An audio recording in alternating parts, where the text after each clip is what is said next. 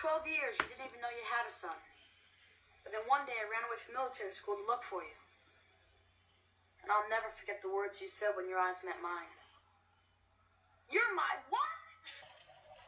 Mrs. Stratton? Yeah, Are you Edward Stratton III? that's me. Pleased to meet you. Hi. I'm your son. To join this man and this woman in holy matrimony. Will you, Edward, take this woman as your lawful and wedded wife? I will. And will you, Kate, take this man as your lawful and wedded husband? I will. With this ring, I thee wed. I now pronounce you husband and wife. Here we are, face to face, a couple of silver spoons, hoping to fly with two of a kind, making it go, making it grow together. We're gonna find our way. Hey there, everybody. Angela Bowen here, the host of Together We're Gonna Find Our Way, an unofficial Silver Spoons podcast. Well, today I am going to be talking about Season 5, Episode 16, entitled Author, and Season 5, Episode 18, because Season 5, Episode 17, Mother's Day, I did back in May. So now we're also moving on to Hero Worship, which aired on February 16th, 1987. So jumping back to Author, in this episode, Edward's ex-wife writes a novel about a woman's stormy relationship with a character to whom he bears a strong resemblance. Wow, Kate's got to feel pretty good about that, not.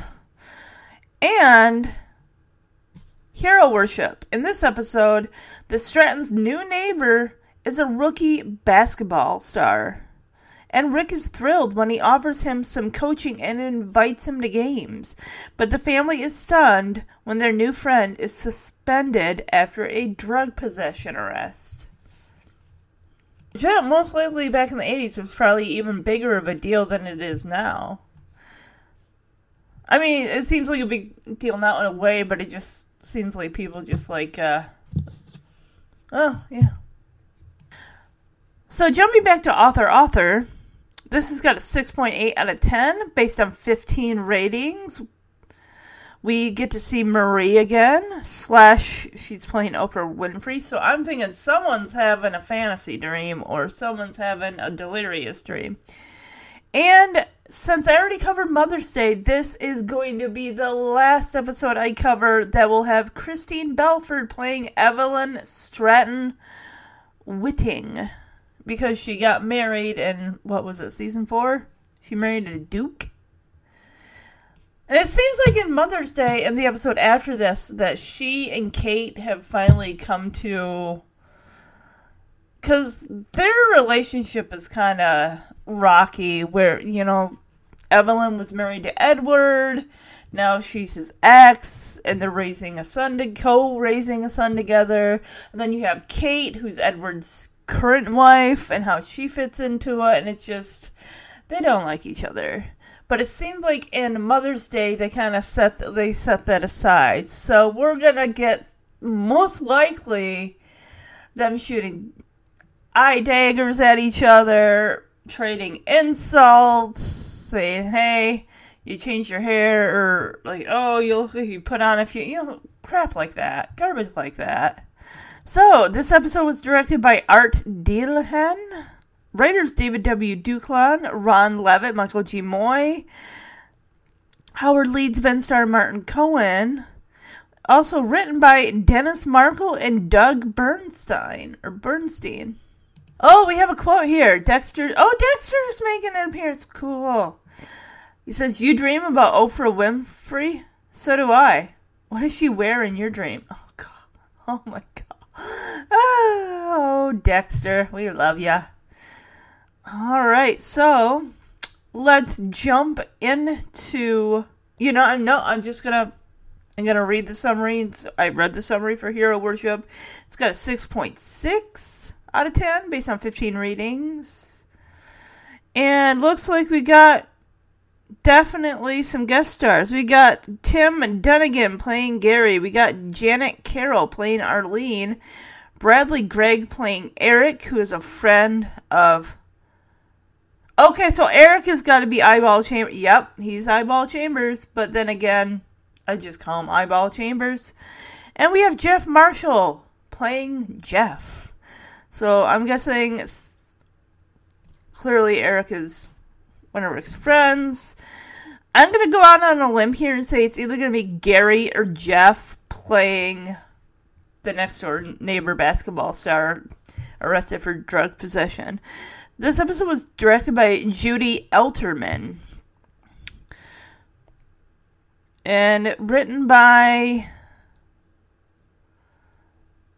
David W. Duclon, of course, and the many others that also write on, have a hand in the show. Silver Spoons, Ron Levitt, Michael G. Moy, Howard Leeds, Ben Starr, Martin Cohen. Says story is by Ron Woolner and teleplay by Stephen Langford.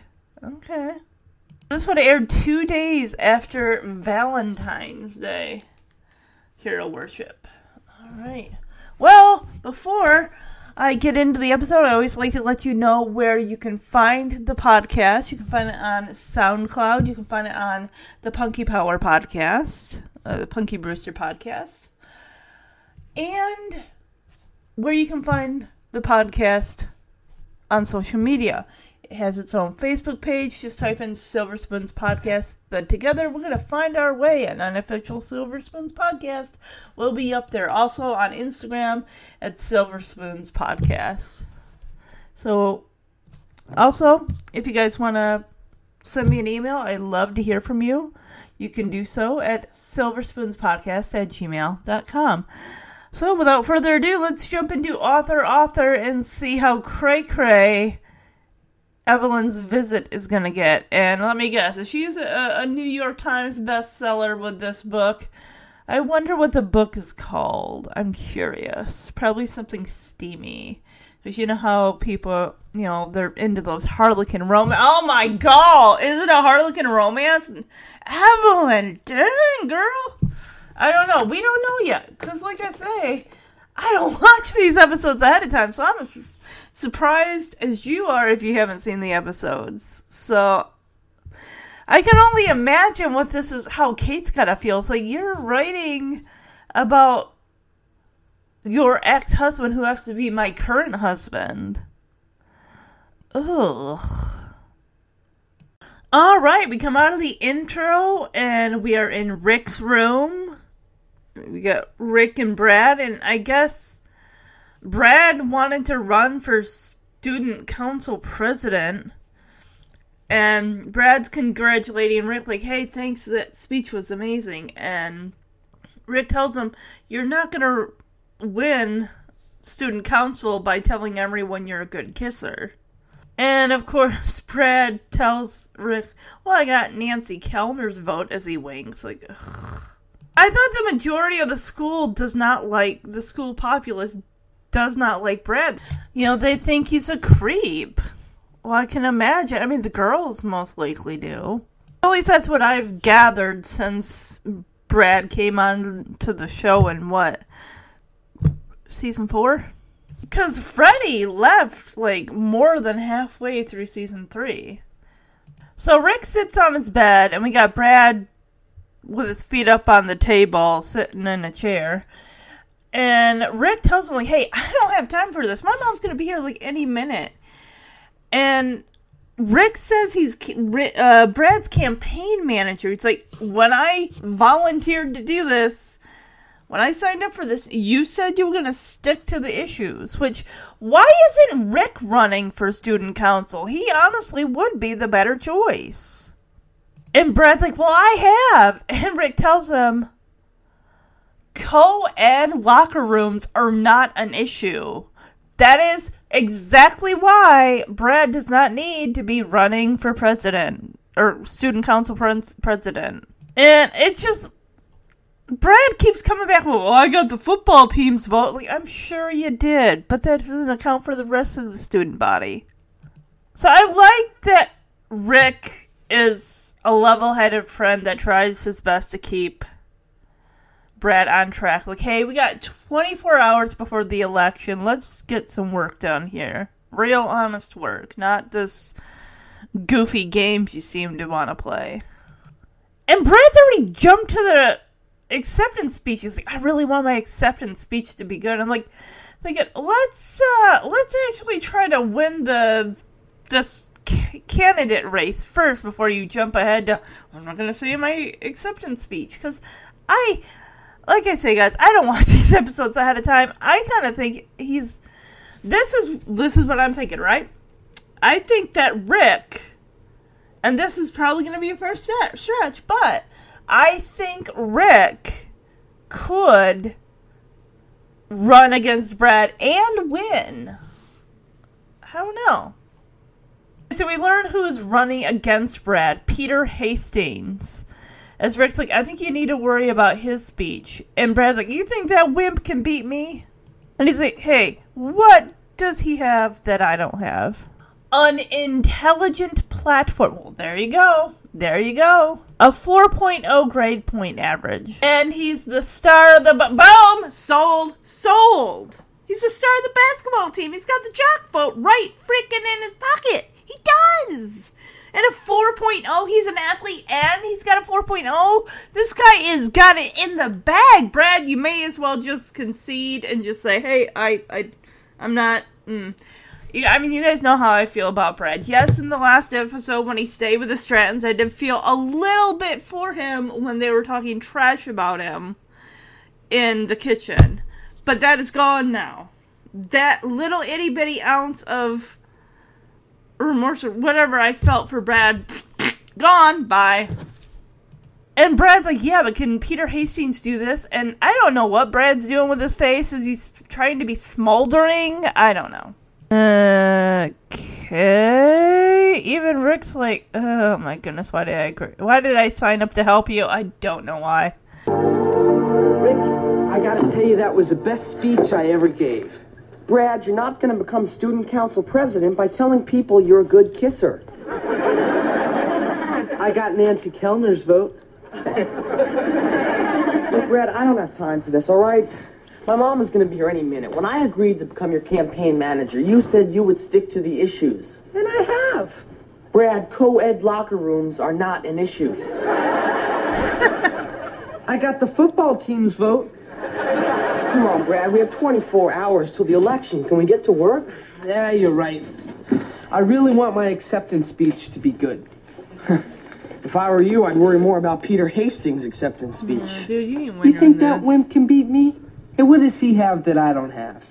An intelligent platform, a 4.0 grade point average, and he's star of the basketball team. Yeah, but can Peter Hastings do this? Is this supposed to be a smoldering look? So, Kate is standing at the bottom of the stairs. She's not even really... If you come down the stairs, there is a window there. And at first I'm like, is Kate waiting for someone? You know, Rick's mom is coming.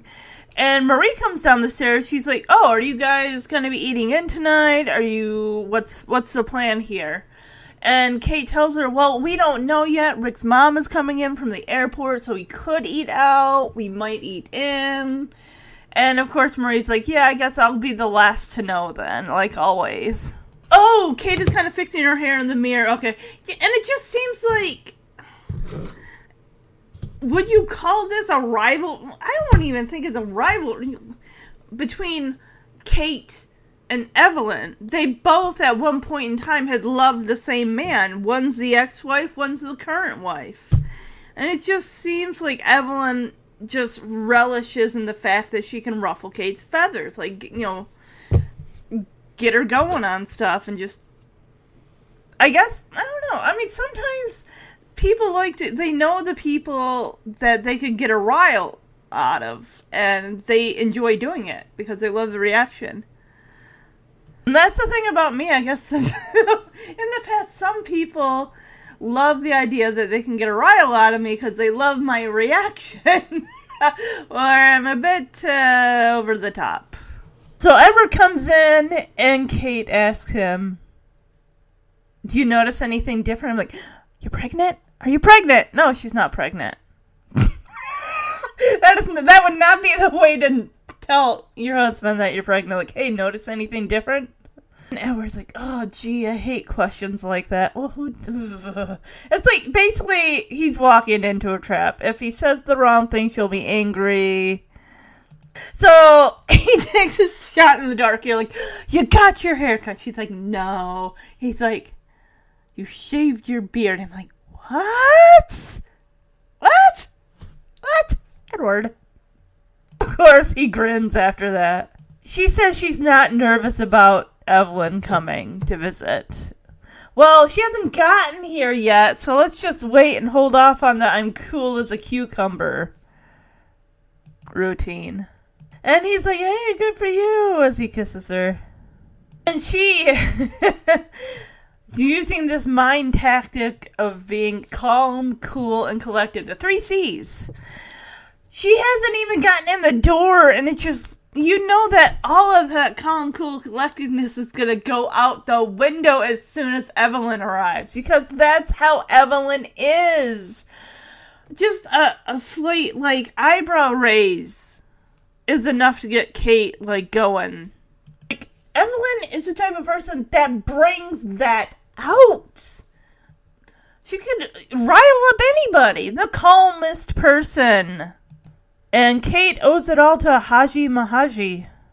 Oh, Kate's been doing yoga. Good for her. She's finding her center. I don't do yoga, so I assume that's one of the things. Finding, your center, being at peace, utterly and totally and completely relaxed. I'm just guessing. And Edward calls Kate out on this. He's like, do you really think Evelyn isn't going to be able to get to you? You're going to remain calm by doing as he sits on the couch, crosses his ankles, and crosses his arms over his chest. We're in the like, stop. Edward, I don't do yoga either, but he doesn't either, so dude, shut your fly hole. I've said it before since season 5 started. Joel Higgins, you need to get a little trim. You're getting you're getting, the mullet that Rick just recently, decided to cut off. So yeah, she says through meditating, she's been able to control her emotions and be completely in control. Well, Evelyn's gonna walk through that door, and I think like I said, all that's gonna go out the window. We all know, guys, if you've been listening to the podcast, if you've seen Silver Spoons, you're familiar with Evelyn. She, like I said, she's the type that brings it out. She brings it out. She could bring that out in the calmest person in the world. And there's the doorbell. Oh my god, Kate is off that couch. Like, she's here. Like, okay, sweetie, calm. Remember, meditation. Calm, cool, collected, the 3 C's. Are you gonna be home for dinner? Oh, Marie, we don't know yet. Rick's mom is dropping by on her way from the airport, and we might all eat out. Or maybe we'll eat in. Or maybe we... Like I figured, I'll be the last to know. Hi. Hi. Notice anything different? Oh, gee, I hate questions like that.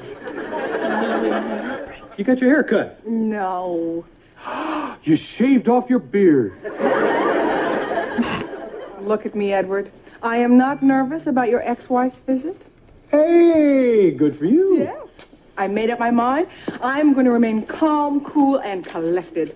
And I owe it all to Haji Rahaji. Gesundheit. No, Haji's my yoga instructor. I know that. Now, you really think you're going to keep Evelyn from upsetting you simply by closing your eyes and going, Absolutely. Since I started meditating, I am able to control my emotions, no matter how stressful the situation. She's here.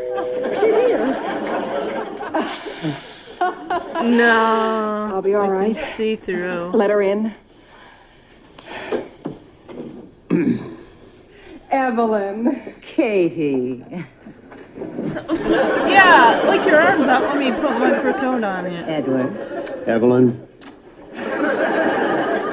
Let me hang this up for you.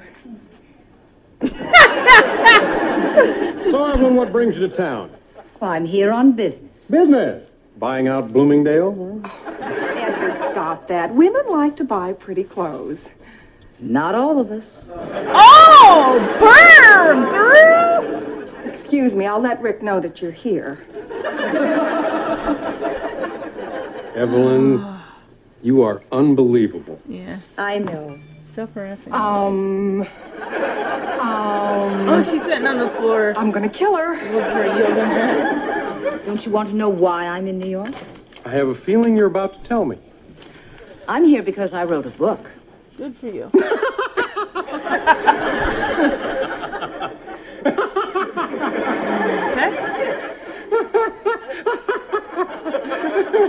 Okay. No, seriously. I am serious. You wrote a book.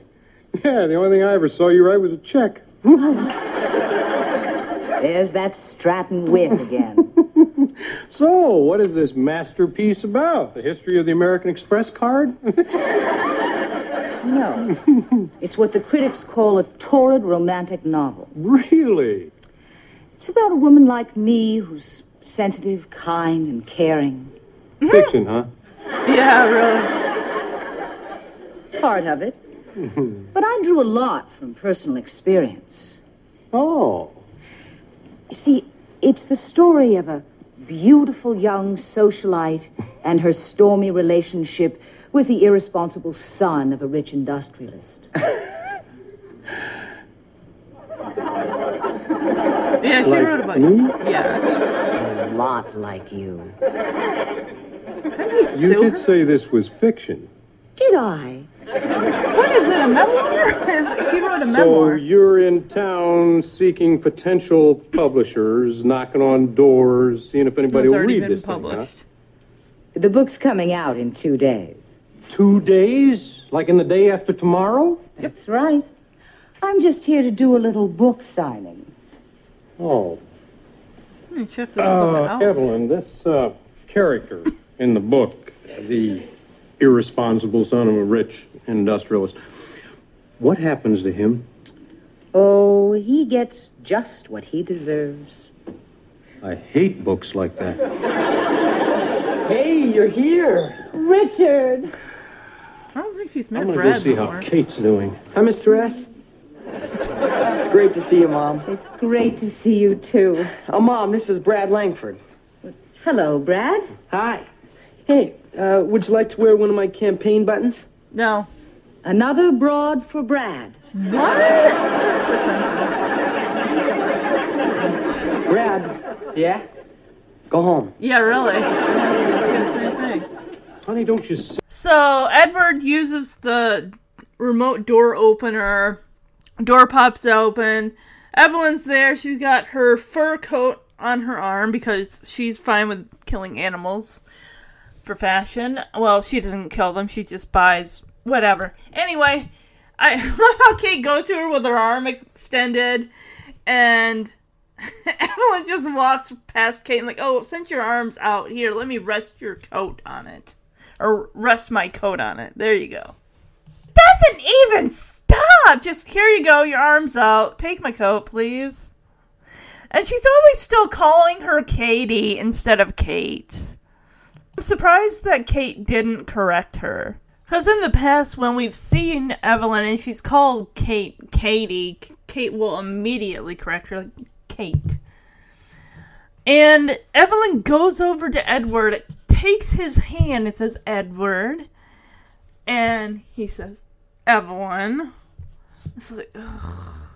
And they do a, like an air kiss. They're not even, like, they're facing away from each other. Like, that's their greeting. Like, this is about as civil as they can get without being hostile. I mean, if they didn't have Rick, they would have had nothing to do with each other. I love how we cut to Kate and she's like, oh, let me hang this up for you. And she goes over to the coat rack and just plops the fur coat on the floor. Edward asks Evelyn what brings her to town, and she's like, oh, I'm here on business. And he says, oh, so you're buying out Bloomingdale's. And she's like, no. And Kate tells Edward, like, Edward, stop that. Women like to buy pretty clothes. Here we get a snide comment from Evelyn. She smiles, kind of turning her head back at Kate, like, not all of us. And that's it for Kate. She's like, I'm gonna go to the kitchen. She's gotta meditate. Emergency meditate. And the audience just go, ooh. Kate says, excuse me, I'll let Rick know that you're here. And she leaves, behind the couch. And she's, like, putting her hand up by her face, like. And Edward tells Evelyn, like, Evelyn, you are unbelievable. Of course, Evelyn takes this as praise. Like, oh, I know. We cut to the kitchen. Kate's got her shoes off. She's got her legs crisscross applesauce. She's sitting on, I'm guessing it's a towel. Who knows where her yoga mat is. And she's got the back of her hands resting on her knees. And just going, home. Is really trying to control her anger, like, like, he says, I'm gonna kill her. This is gonna get ugly before it's over. I get a feeling there's gonna be some hair pulling and screaming. So Evelyn sits on the arm of the couch and says, Edward, don't you want to know why I'm in New York? And I guess he's, like, looking at his mail, because he says, well, I have a feeling you're gonna tell me. And she says she wrote a book. Edward laughs his butt off like it's the funny thing. He can't even fathom, like, her.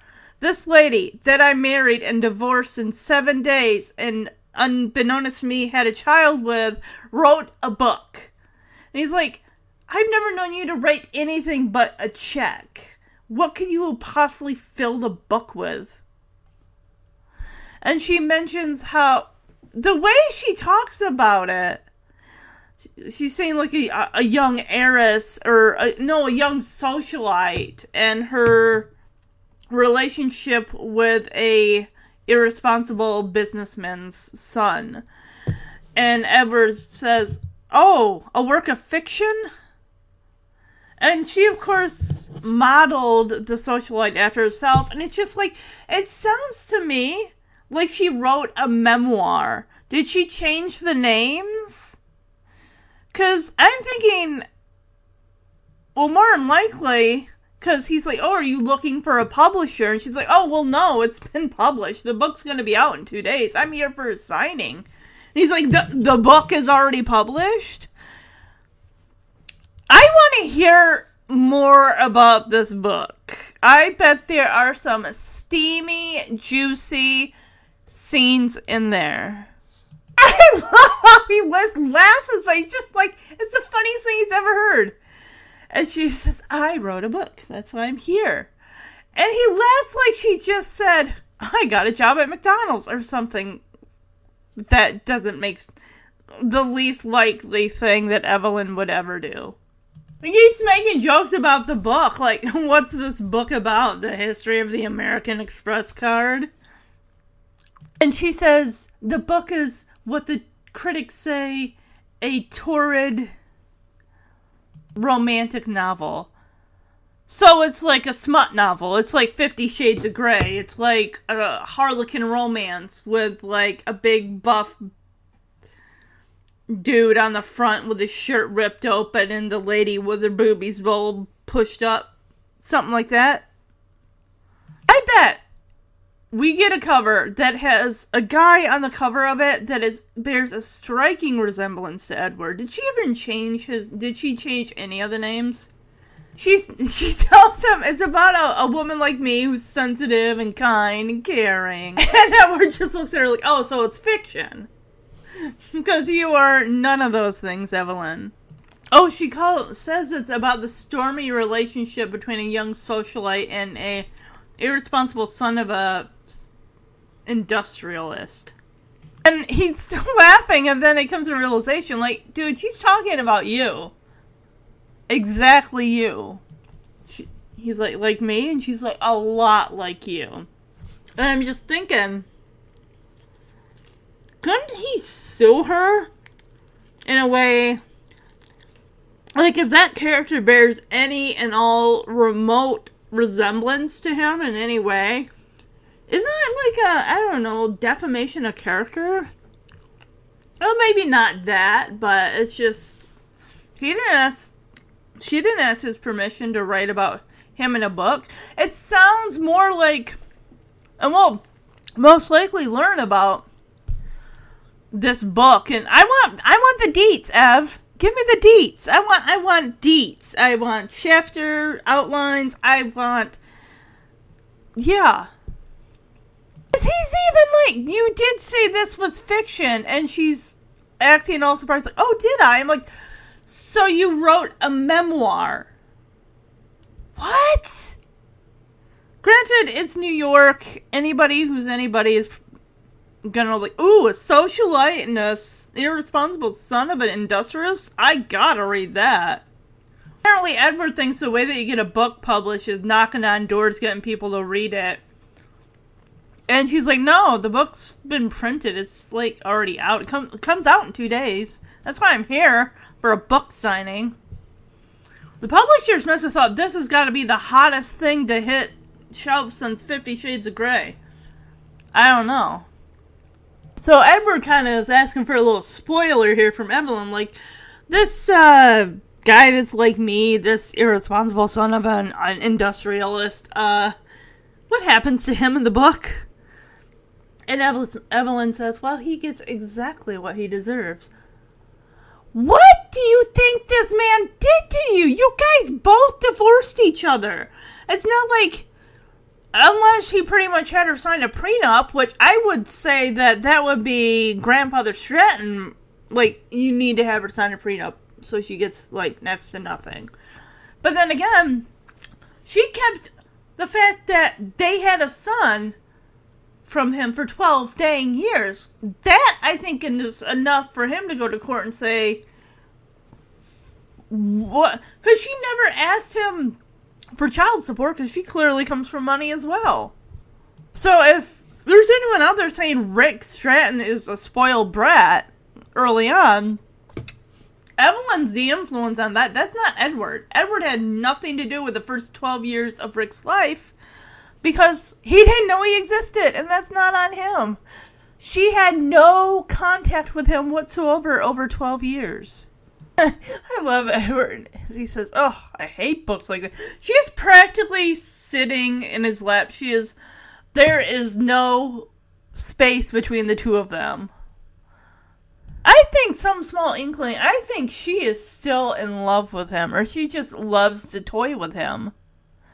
So Rick and Brad come in. It's like, hey, Mom, you're here. And she stands up. She's like, Richard. She's like, other than Dexter, they are the only ones, well, and Grandfather Stratton, that call Rick Richard. And Rick, well, Edward's like, you know, I'm going to go check on my wife and see that she hasn't imploded. I don't hear any plates breaking, so...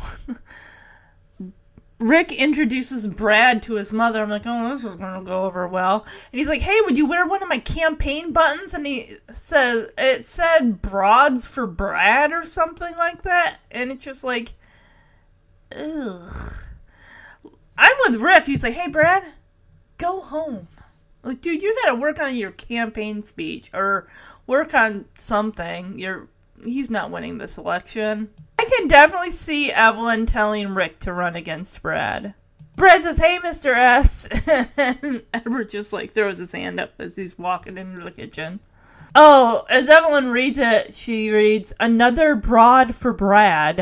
I love how after she reads it, she kind of shudders, like, like, Rick, we gotta find you new friends, baby. We gotta find you new friends, because, yeah.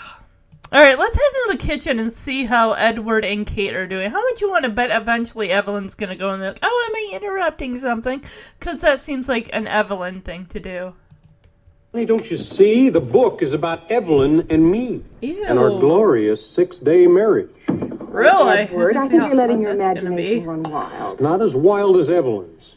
She can say things about me, about my personal habits, my Ew. little quirks, What?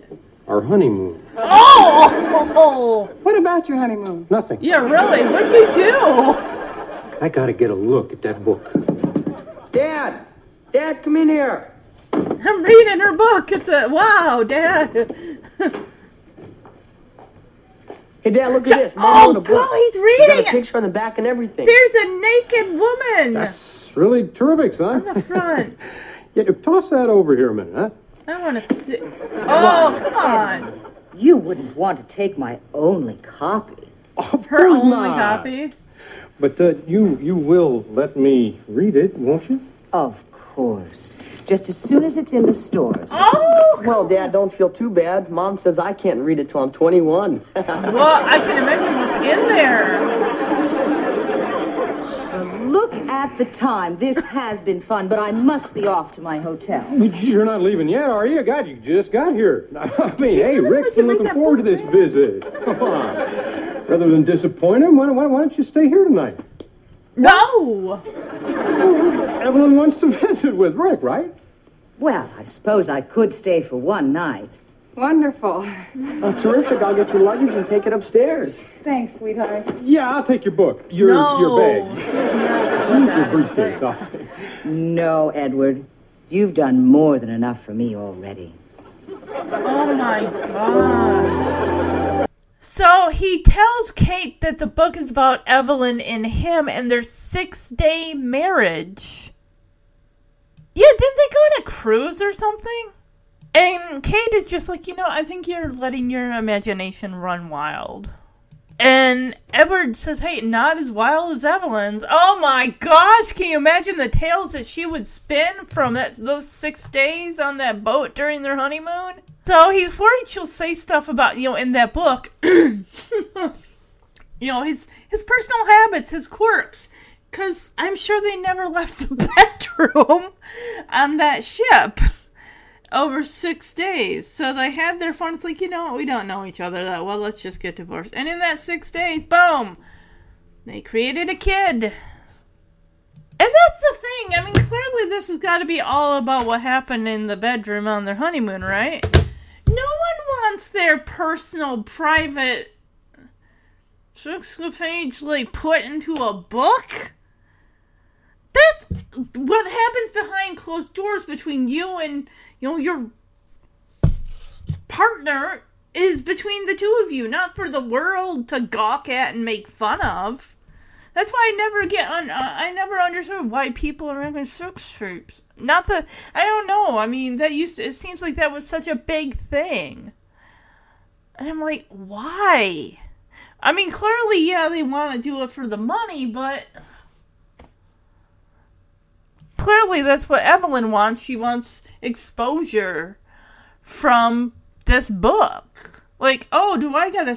I mean, and think about it. Edward is a pretty, well-known guy in New York. He's not only the son of a industrialist, Edward Stratton II, but he also is the owner of Eddie Toys. People read that book. She better have changed his name and her name, because that would not bode well for... I think it's more of him just being embarrassed about, whatever they did together. And, maybe he's got a foot fetish. I don't know. I don't know. Maybe he makes weird noises. I don't know. I don't even want to... Never mind. Let's, so... Oh, and she's like, oh, what about your honeymoon? And he's like, nothing. You think that Kate would be like, well, I'm aware of, your personal habits and your quirks, I mean, they are married. They are intimate together. So unless he only had those similar quirks with Evelyn, because he was in his 20s and now he's in his 40s, who knows? I don't know. He wants to definitely look at that book. And then we hear Rick saying, hey, Dad, come here. Check out this. And he's holding the book, which... I gotta look more at that cover.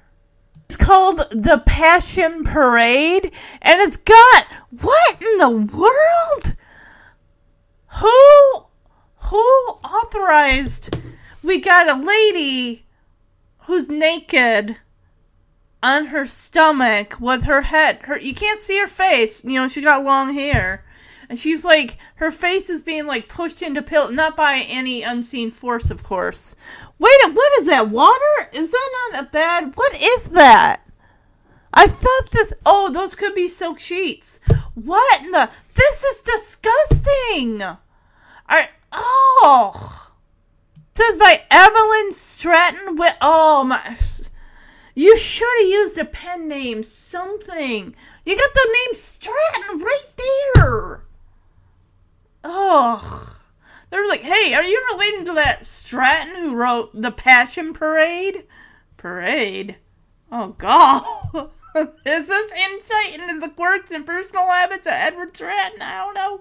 Wow, she got a full... The back of the book has got her picture on the front of it, like, and it turns out, I guess, that is her only copy. Like, she probably got, like, an author's copy, but usually, you know, I follow authors on Instagram and stuff, and when they get copies of their own books, it's like a box with a bunch of them in it. And it's like, oh, that's really terrific, son, because Rick's sitting on the arm of the couch with one leg crossed over the other, and it's like, hey, toss that over here, son, and Rick tosses it, and of course, Evelyn's sitting right there in the middle, and she just grabs it, like, like, oh, I can't let you read this book. Even Rick's like, Dad, she won't let me read it until I'm 21. What is in there? It's just one of those, this is like a 50 Shades of Grey type book. NC-17. X-rated. Oh my gosh. You know, people back then, even, they would be eating up that smut. They would be eating it up. She looked at him like, oh, you wouldn't want to take my only copy. I wonder if Kate's going to read that. I wonder if she's going to get her hands on a copy. Like, Edward, oh my gosh, we don't even do this stuff.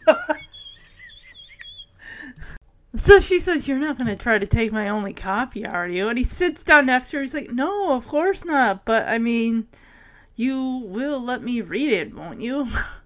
She's like, oh, sure. I mean, once it's in the store, you can get a copy of it. She puts it in her locked briefcase. Is that a briefcase or I don't know, suitcase? And Rick makes a joke like, hey, Dad, don't feel too bad. Mom says I can't read it till I'm 21.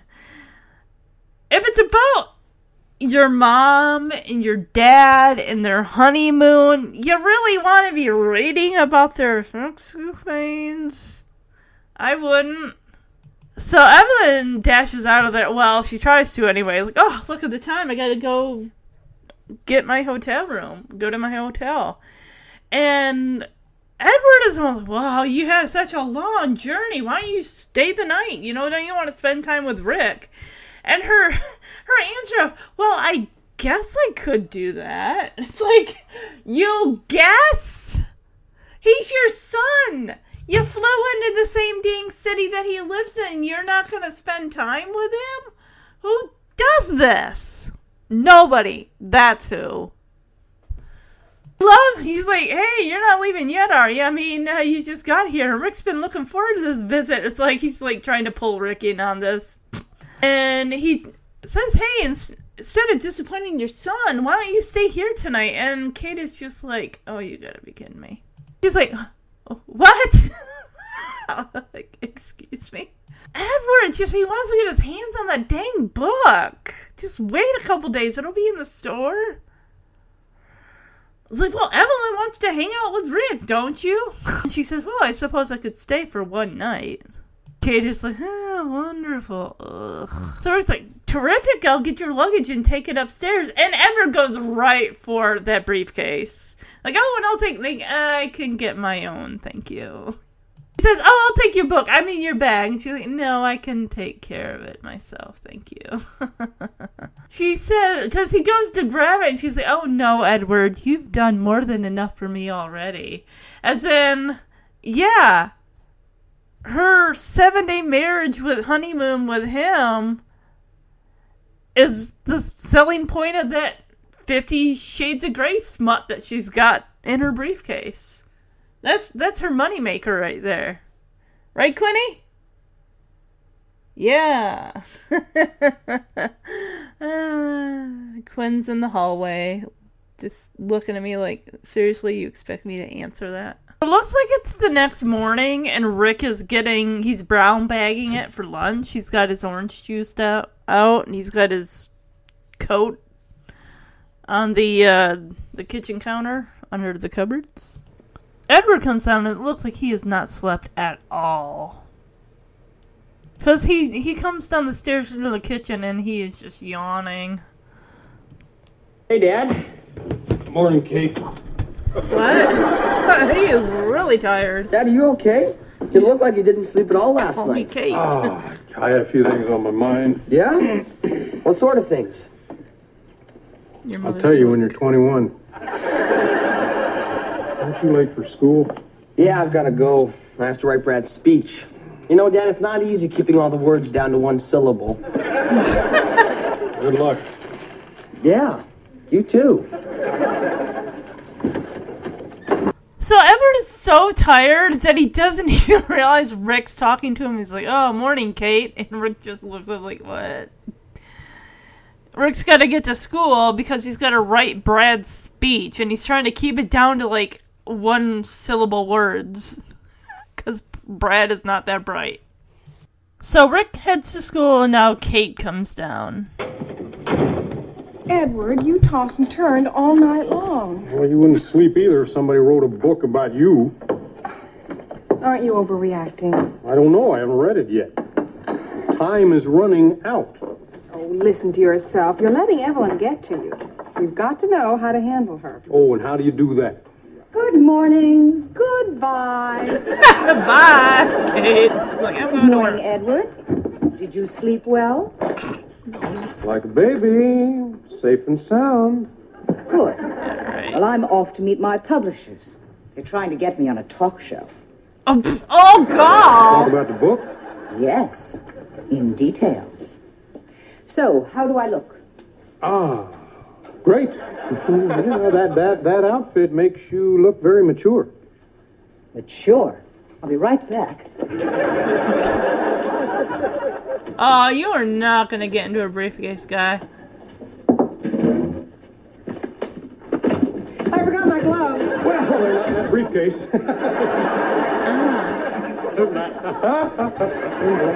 I'm sure they're not. I'll see you at work. Okay, honey, I got a few things to do here first. Yeah, right.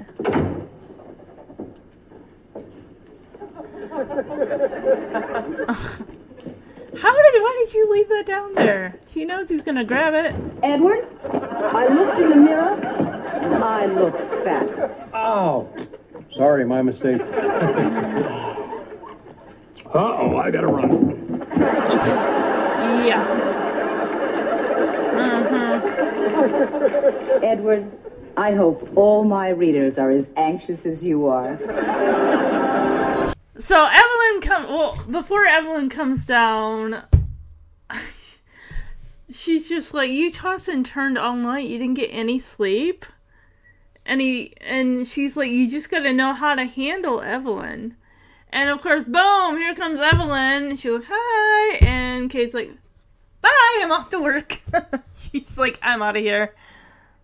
Turns out, Evelyn's talking to her publishers about getting on a talk show. That must be... Oh, I see it. I think Edward's going to have some weird nightmare... Okay, that's right. I get it because of that quote. Makes sense now.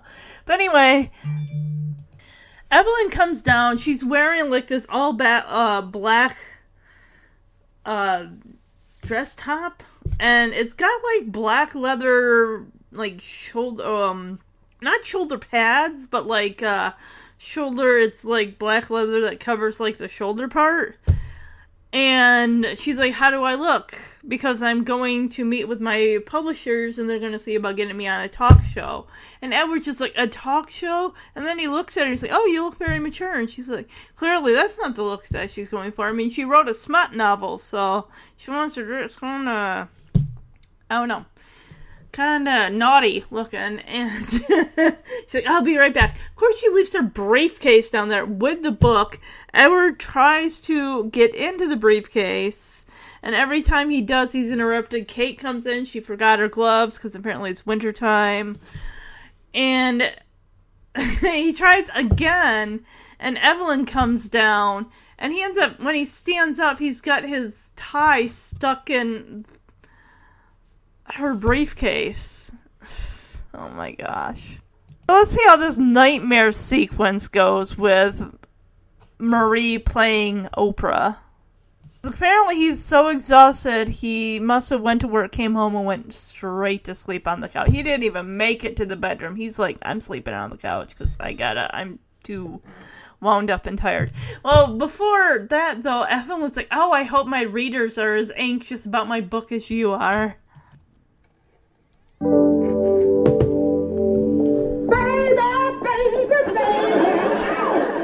Marie! What are you doing home? He didn't Came get to home work. to take a nap. Oh. In the middle of the day? I guess it pays to be the boss. Yeah. Baby, ow! You ain't getting no sleep, guy.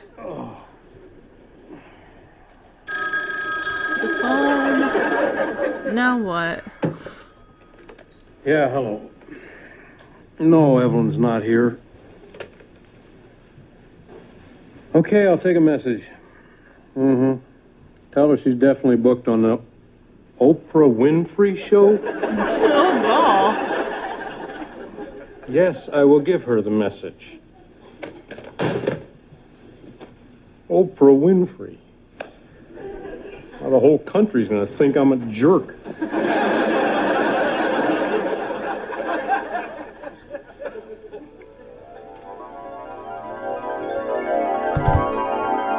So, okay, he did not finish work. He actually came home from work because he's so zonked out. He was talking to the attorney all night. Didn't get any sleep. Clearly can't focus on his work. He's too preoccupied with this dang book that he wants to read. And of course, he's on the couch, and here comes Marie just singing her heart out. And she's like, what are you doing home? He's like, oh, I came home to take a nap.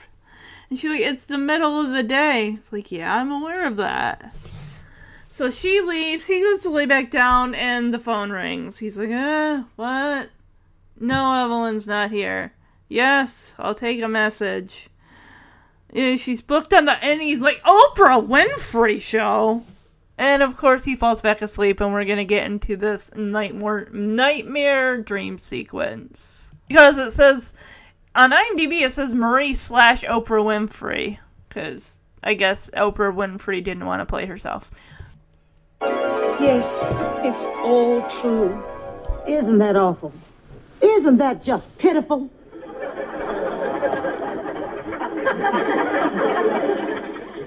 I want to thank you for letting me tell my sad story to your millions and millions of viewers. Now, this ex-husband of yours, is he still at large? Oh, yes. He's the chairman of the board of Eddie Toys. I don't think anybody's going to buy any of Eddie Toys anymore, are you, audience? Yep. Now, tell us some more about this turkey. Well, he's an extremely private person who lives at 123 Mockingbird Lane, Shallow Springs, Long Island. Oh, God. And he hates getting phone calls at 555-9898. Oh, my God. That's area code 516-555-9898. Oh, my God. Anybody going to forget that number? And all these terrible, nasty, horrible things happened to you in just 6 days. That's right. The 6 worst days of my whole life. Really? And the nights. Well, you read the book, so you know about the nights. How would everybody here feel about taking a live look at this despicable creature, Edward Stratton? It took a little sweet talking, but we got him here. Oh, no. All right, throw that scum out here.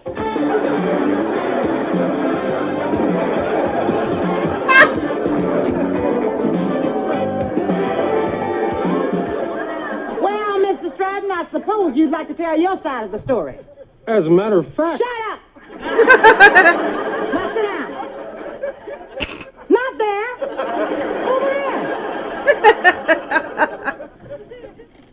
Let's have another look at that book. Edward Dearest. You want to hear that passage again about how they ran him out of town? Oh, God.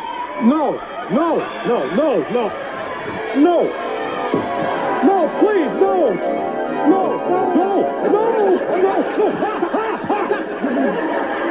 Dang, dude. You've been dreaming. Dex. Oh, she was awful. Who was awful? Oprah Winfrey. You dream about Oprah Winfrey? So do I. What does she wear in your dream? It wasn't that kind of dream. It wasn't even Oprah. It was Marie. You dream about Marie? So do I. It was crazy, Dex. It was all about Evelyn's book. You mean this book? Yes, how did you get a copy? Oh, from a client of mine who knows the publisher. Have you read this? Have I? Twice. Oh, and you know, there's a character in here that bears an amazing resemblance to you. Okay, oh, so great. It's a pack of lies, Dex. There's not a shred of truth in that book. You mean you're not the greatest lover in the world? Dang, Let me see that.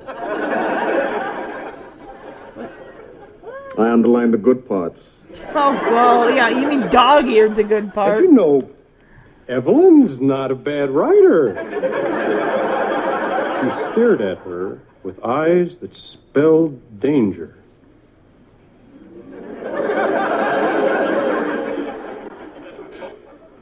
God, I never knew Evelyn was so perceptive. Wait until you see page 49. What?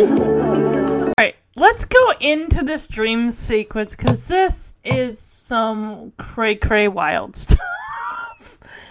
I love how in the dream, Evelyn is painted like... She's painted like the victim here. The way that she just portrays Edward just as this horrible, horrible man that did...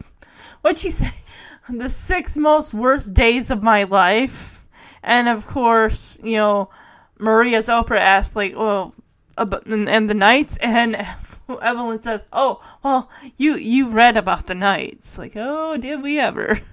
And Evelyn gives 123 Mockingbird Lane, Shallow Springs, New York. So basically gives out his address, like, oh, and the phone number is 555, which is on any TV show, it's always going to be 555. And and the area code is like 516. So it's like giving out his number, giving out his address, so people can either call him up or see him in person. Yeah, as we go more into it, Evelyn is like almost kind of, she's shoulders shaking, just voice quivering, like, oh, yes, it's all true. And Marie, as Oprah, puts a hand on Evelyn's shoulders, like, oh, that is just awful. Isn't that just horrible? And Evelyn says she wants to thank Oprah for letting her tell her sad story for the millions and millions of viewers, as she turns to the camera. And she's like letting Edward know, like, yeah, everybody is watching. Every single household in America is tuned to this episode of Oprah. And Maria's Oprah's like, no, this ex-husband of yours, tell me, is he still at large? He's talking like he's a criminal. And Evelyn says, yes, he's the chairman of the board at Eddie Toys. Like, great, so now they know where he works. She's basically trying to run his name through the mud. And Marie says, I don't think anybody's going to be buying any more Eddie's toys after this. Are they, audience? And the audience is like, no. She's like, tell us some more about this turkey. Oh, God. She's like, oh, he's a very extremely private person who lives at 123 Mockingbird Lane. Shallow Springs, Long Island. Okay, not Shallow Springs, New York. Gotcha. Oh my gosh, they must live nearby to the Seavers. Because the Seavers, well, it's funny, Mockingbird Lane, Robin Hood Lane. The Seavers live on Robin Hood Lane. And she said, oh, he hates getting phone calls at 555-9898. And she turns to Evelyn turns to the audience and says, oh, the area code is 516. And the phone number appears on the screen. Like, she's giving, like, the viewers, like, everybody in the audience, like, here's where he works, here's where he lives, here's his home phone number. I love Marie. Anybody gonna forget that number? And the audience says, no! Oh my god. And Marie is kind of goading Evelyn for some more deets here. So all these terrible, horrible things that happened to you, it happened in 6 days. And Evelyn says, yes, the 6 most horrible days of my life. Worst days of my whole life. And Marie's like, and the nights. And she asks, and Evelyn's like, oh, well, you read the book. You know about the nights. Marie turns to the audience and says, how would you like to take a look at this despicable, horrible creature, Edward Stratton? I'm like, all right, bring him out. And Edward is just so disoriented. He's like, he doesn't even know where he is. Like, what, where am I? The audience is all for it. Like, yeah. I love how when Marie stands up, she says, it took a little bit of sweet talking. We got him here. Oh, God. You know, before they revealed him as just being Edward, I thought it was like he's going to be like some grizzly jerk of a man or something in a wife beater.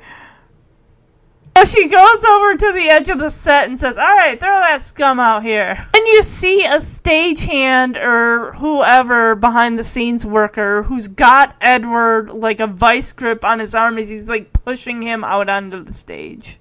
So Edward goes to sit in Marie's seat. No, you sit over there. Like, you sit next to your ex-wife. Yeah, but before that, she says, so, Mr. Stratton, I believe you want to tell your side of the story. He's like, oh, as a matter of fact, she's like, shut up. Like, oh, God. Like, now sit down. And he goes to sit in her seat. And she says, not there. Over there. So she says, let's have another look at that book. She pulls out, and it says, Edward Dearest, and we see what looks like a headshot photo of Joel Higgins on the front. And the book is literally the size of a coffee table book. It is huge. So Marie flips open the book and says asks the audience, do you want to hear that passage again about how they ran him out of town? And the audience is like, yeah! And Edward's like, no, don't read it. And then we see that there's a hand grabbing Edward because he comes out of the dream. And he says how he was dreaming about Oprah Winfrey. And Dexter's like, oh, you dream about Oprah Winfrey too? What was she wearing in your dream? And Edward tells, it wasn't that kind of dream. Actually, Oprah wasn't even Oprah. Oprah was Marie. And Dexter says, oh, you dream of Marie too? Because he clearly does that. So it turns out Dexter's got an early copy of the book because he knows someone who's a friend of the publisher or someone who works on the publishing team that was able to get him an early release copy.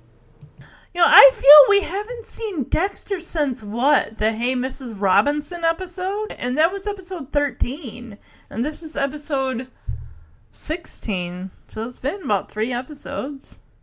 So Edward explains to Dexter, like, this dream was all about Evelyn's book. And he pulls... Dexter's like, oh, you mean this book? As he pulls it out of his briefcase. And Edward's like, how did you get a copy? He rips it out of Dexter's hand so fast. He's like, yes, this book. Apparently Dexter's read it twice? Whoa. Must have been that good. Okay, a client of Dexter's knows the publisher. All right, that makes sense. And Dexter takes the book back and says, you know, there's a character in here that bears a striking resemblance to you. So, okay, so she didn't use Edward's name, but the character in the book is very much drawn from Edward. Edward is so angry. He's like, it's a pack of lies, Dex. There's not a shred of truth in that book. Like, dude, you haven't even read it yet. And Dexter clearly has marked his favorite pages as he reads, "Oh, so you're not the greatest lover in the world?" And Edward's like, "What? Let me see that." I love the audience's reaction as Edward, like, just turns his head to look at Dexter, surprised. They're like, "Oh!" He is, like, his face is, like, lighting up, like, okay, this isn't all bad. Oh, Dexter says that he underlined the good parts. That's like the people that were reading 50 Shades of Grey who dog-eared the hottest parts of the book. Now, I have not read 50 Shades of Grey. Mind you, keep in mind I said I did not read the book, like, cover to cover. Dog-eared some pages? Yes. So Edward stands up as he's reading the page, and he's like, wow, he's surprised. You know, Evelyn's not a bad writer. And he reads a quote from the book, as it says, "He looked at her with eyes that spelled danger." And both Edward and Dex look with, like, Edward's trying to, I don't know, look smoldering or something. I don't know. Mind you, Evelyn is writing Edward as she probably remembers how he was back when they got married, so back in his 20s. He's not like that anymore. And Edward looks back down in the book, and he's getting ready to flip the page. He's like, gosh, I never knew Evelyn was so perceptive. Page 49, and this will be interesting. Both of them are like schoolboys looking at a Playboy magazine. Like, whoa, like, okay, boys, calm down. It's just a book. Which Edward acts so surprised, but I guess he says that, you know, Evelyn being so perceptive and just, like, all these details and stuff that I think she embellished. I'm pretty sure she probably embellished a little bit. I gotta wonder, do you think Kate's gonna read the book? I mean, it's about her husband, her current husband, when he was someone else's husband. And this is during his honeymoon. Is it all about the 6 days on the honeymoon? It sounds like it. Hey, Brad. Yes, he lost. How'd the election go? Not too good. Look, Brad, you'll get over it. Everybody loses now and then. Loses? I won. What? You won? How did he win? Well, then why so miserable? Do you know that the student council has to meet after school every day? Well, I just wanted to come by and say thanks a lot for destroying my whole life. Oh, give me a break. You dingus. Oh, hi, Brad. How did the election go? I'd stay and tell you, but I'm late for a meeting. Okay. Oh, where's your father? I have no idea. Last time I saw him, he was trying to take a nap on the couch. Oh, how'd he look? Terrible. He looked worse than he did last month when he had the flu. Well, the flu is easy to get rid of. It's going to be a lot harder to get rid of. Hello. Mom. How did the publishers go? Wonderful. They're doubling the printing. And talking about a movie. Oh no. Whoa. Rick, don't you have some homework to do?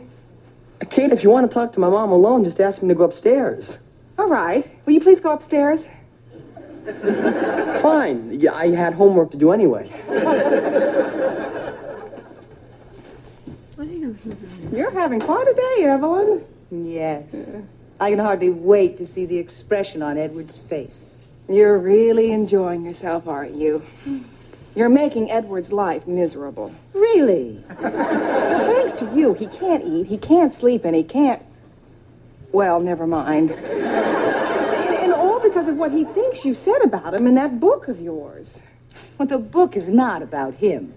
It's not? Look, the character happens to be a fantastic, romantic, continental lover. Oh. So it couldn't possibly be Edward. Evelyn, fun is fun, but you've got to tell Edward that the book is not about him. Kate, I've got a pack. Evelyn? Oh, all right. I promise I will tell him before I go. Thank you.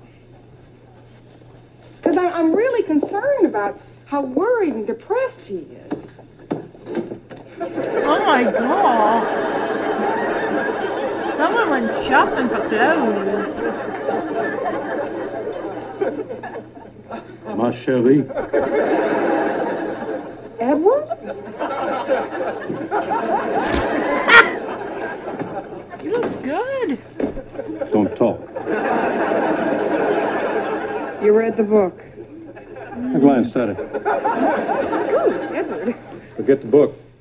Look at these. Tickets. To a Broadway show this weekend, after which we check into the plaza, maybe have a candlelit dinner. Oh. Maybe some romantic music. Come to think of it, forget the show. Yeah. Plus, of course, you have other plans. Oh, well, if I did, I'd change them. I hate to break this up, but I must be off to my hotel. Edward's taking me to the Plaza Hotel this weekend. Good. I'll be at the Waldorf. I'll be in Traction. Oh, God, poor kid. By the way, there's something I must make clear to you, Edward. No, there is nothing that you have to make clear. What do you want to make clear? Nothing. But don't you want me to know? Edward, sweetheart. Why don't you help Rick take Evelyn's bags out of the car? No problem. Oh. Baby?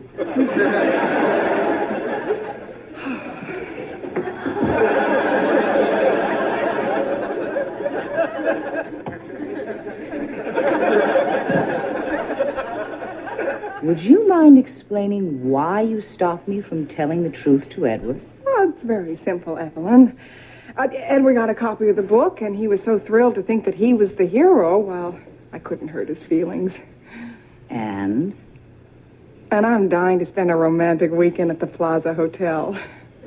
Why, Kate, that's the most sly, devious, underhanded thing I've ever heard. There's hope for you yet. Yeah!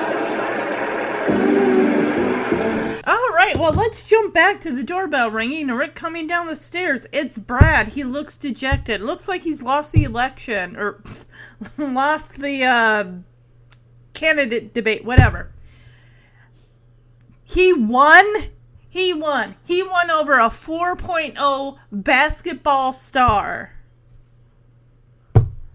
How? He doesn't... Well, wait, there is that hockey that he said he was... But just look at... He looks... I don't know. But apparently, he must not have read the guidelines as to what a student council president's duties are. Apparently, they meet every single day after school. He's like, thanks, Rick, for ruining my life. And Rick can't even... Like, you won? Seriously? And Kate comes back, and she's like, oh, Brad, how was the election? And he's like, well, I tell you, but I have to get to a meeting.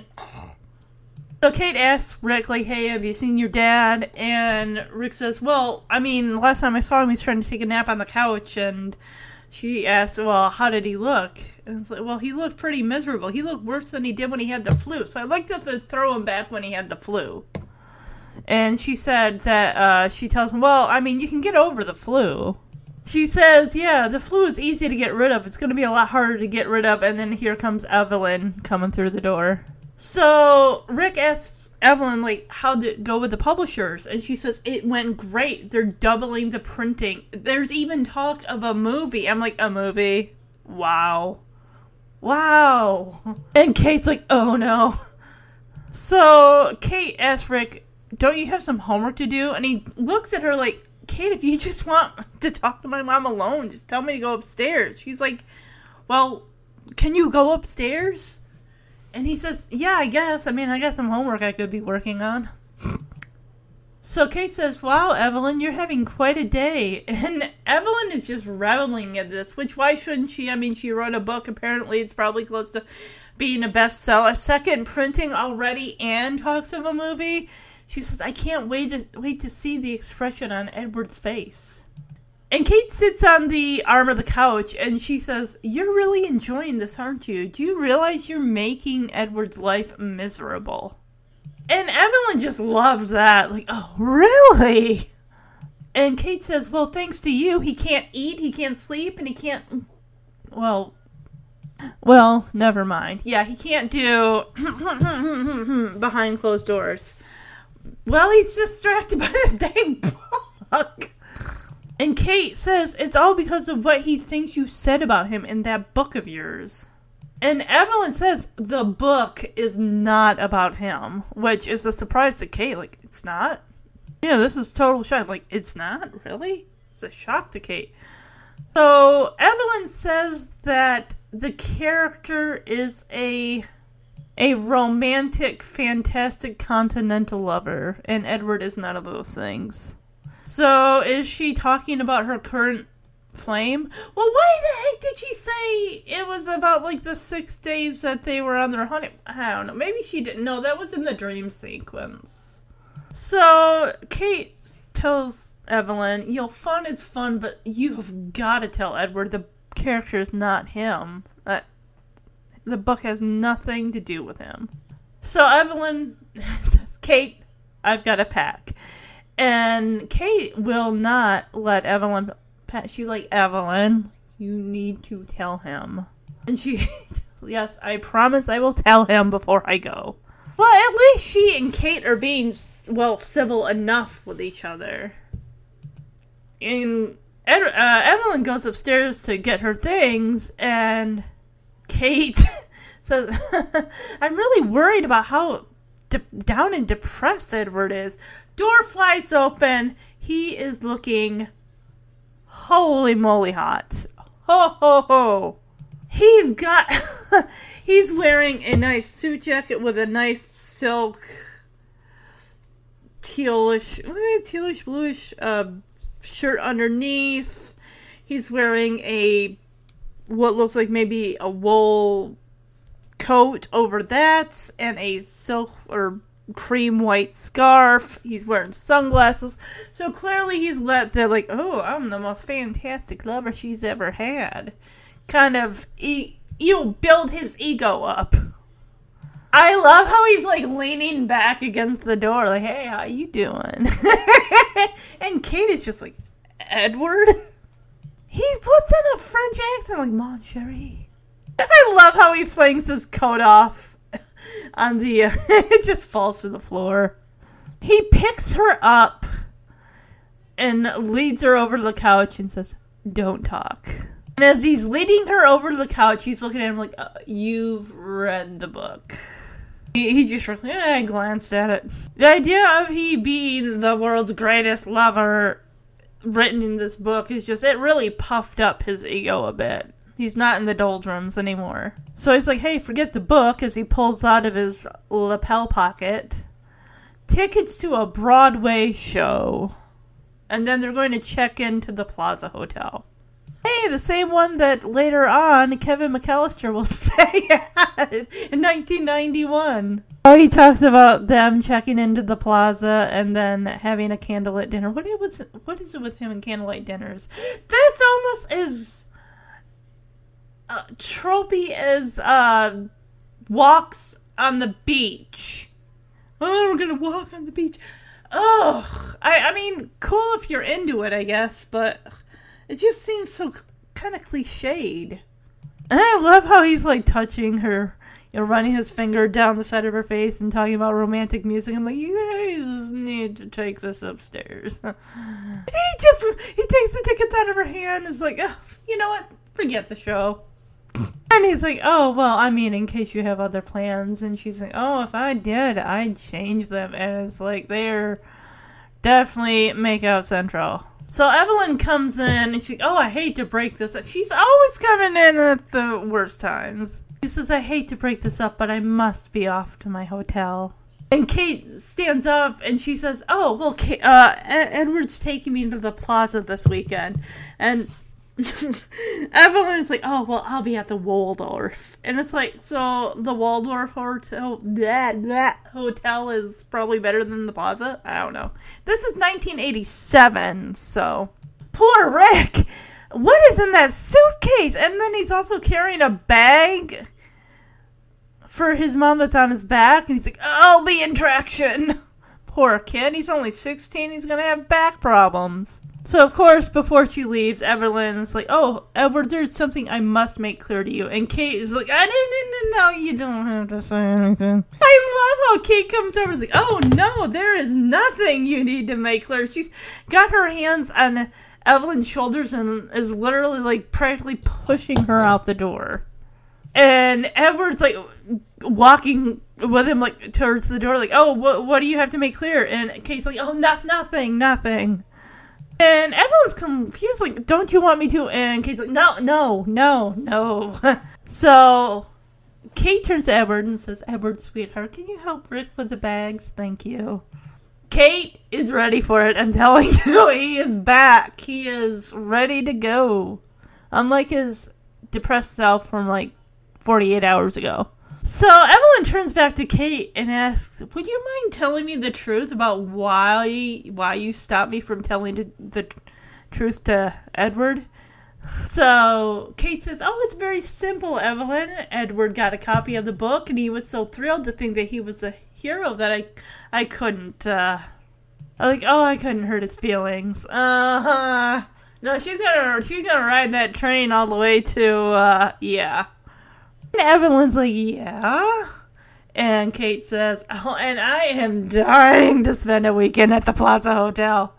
Evelyn, as she heads towards the door, turns and says, Kate, why, that's the sleaziest, conniving, deceitful thing I've ever heard. And then she turns in the doorway and looks at Kate and says, there's hope for you yet. And that's how the episode ends. I liked this episode. I'm gonna give it a 4 out of 5. I'm like, the whole thing with Brad running for student council. Like, But, so what I did like, I liked the whole fantasy with Marie as Oprah. Thought it was hilarious. Just Edward trying to get a hold of that book, and, you know, Dexter's appearance, and just Kate, like, oh, Evelyn, you don't have to, tell Edward the truth. I mean, like, she's gonna ride that train all the way to the station. I'm telling you. I mean, Joel Higgins, how many times I probably said it over the course of 5 seasons? He looks good in Blue Silk. Wow. I mean, yes, I did say, oh, he needs to get a haircut. He's looking like season 1 Edward. I'm like, no. I love Marie. I think she's awesome. I think this might be the last episode that has her in it, unless she's in any, like, 19 through 24, which I don't know if she is. Silver spoonful for this episode. I think I'm going to just say, don't jump to conclusions. Like, if you know someone who wrote a book, and you're like, I bet this person's like, well, because the way it comes off, the way she explained it in the beginning, it's almost like, yes, it's like, it's about you. And it's almost like she flat out, in not so many words, yeah, it's about you, and it's just like, I don't think so. But don't jump to conclusions.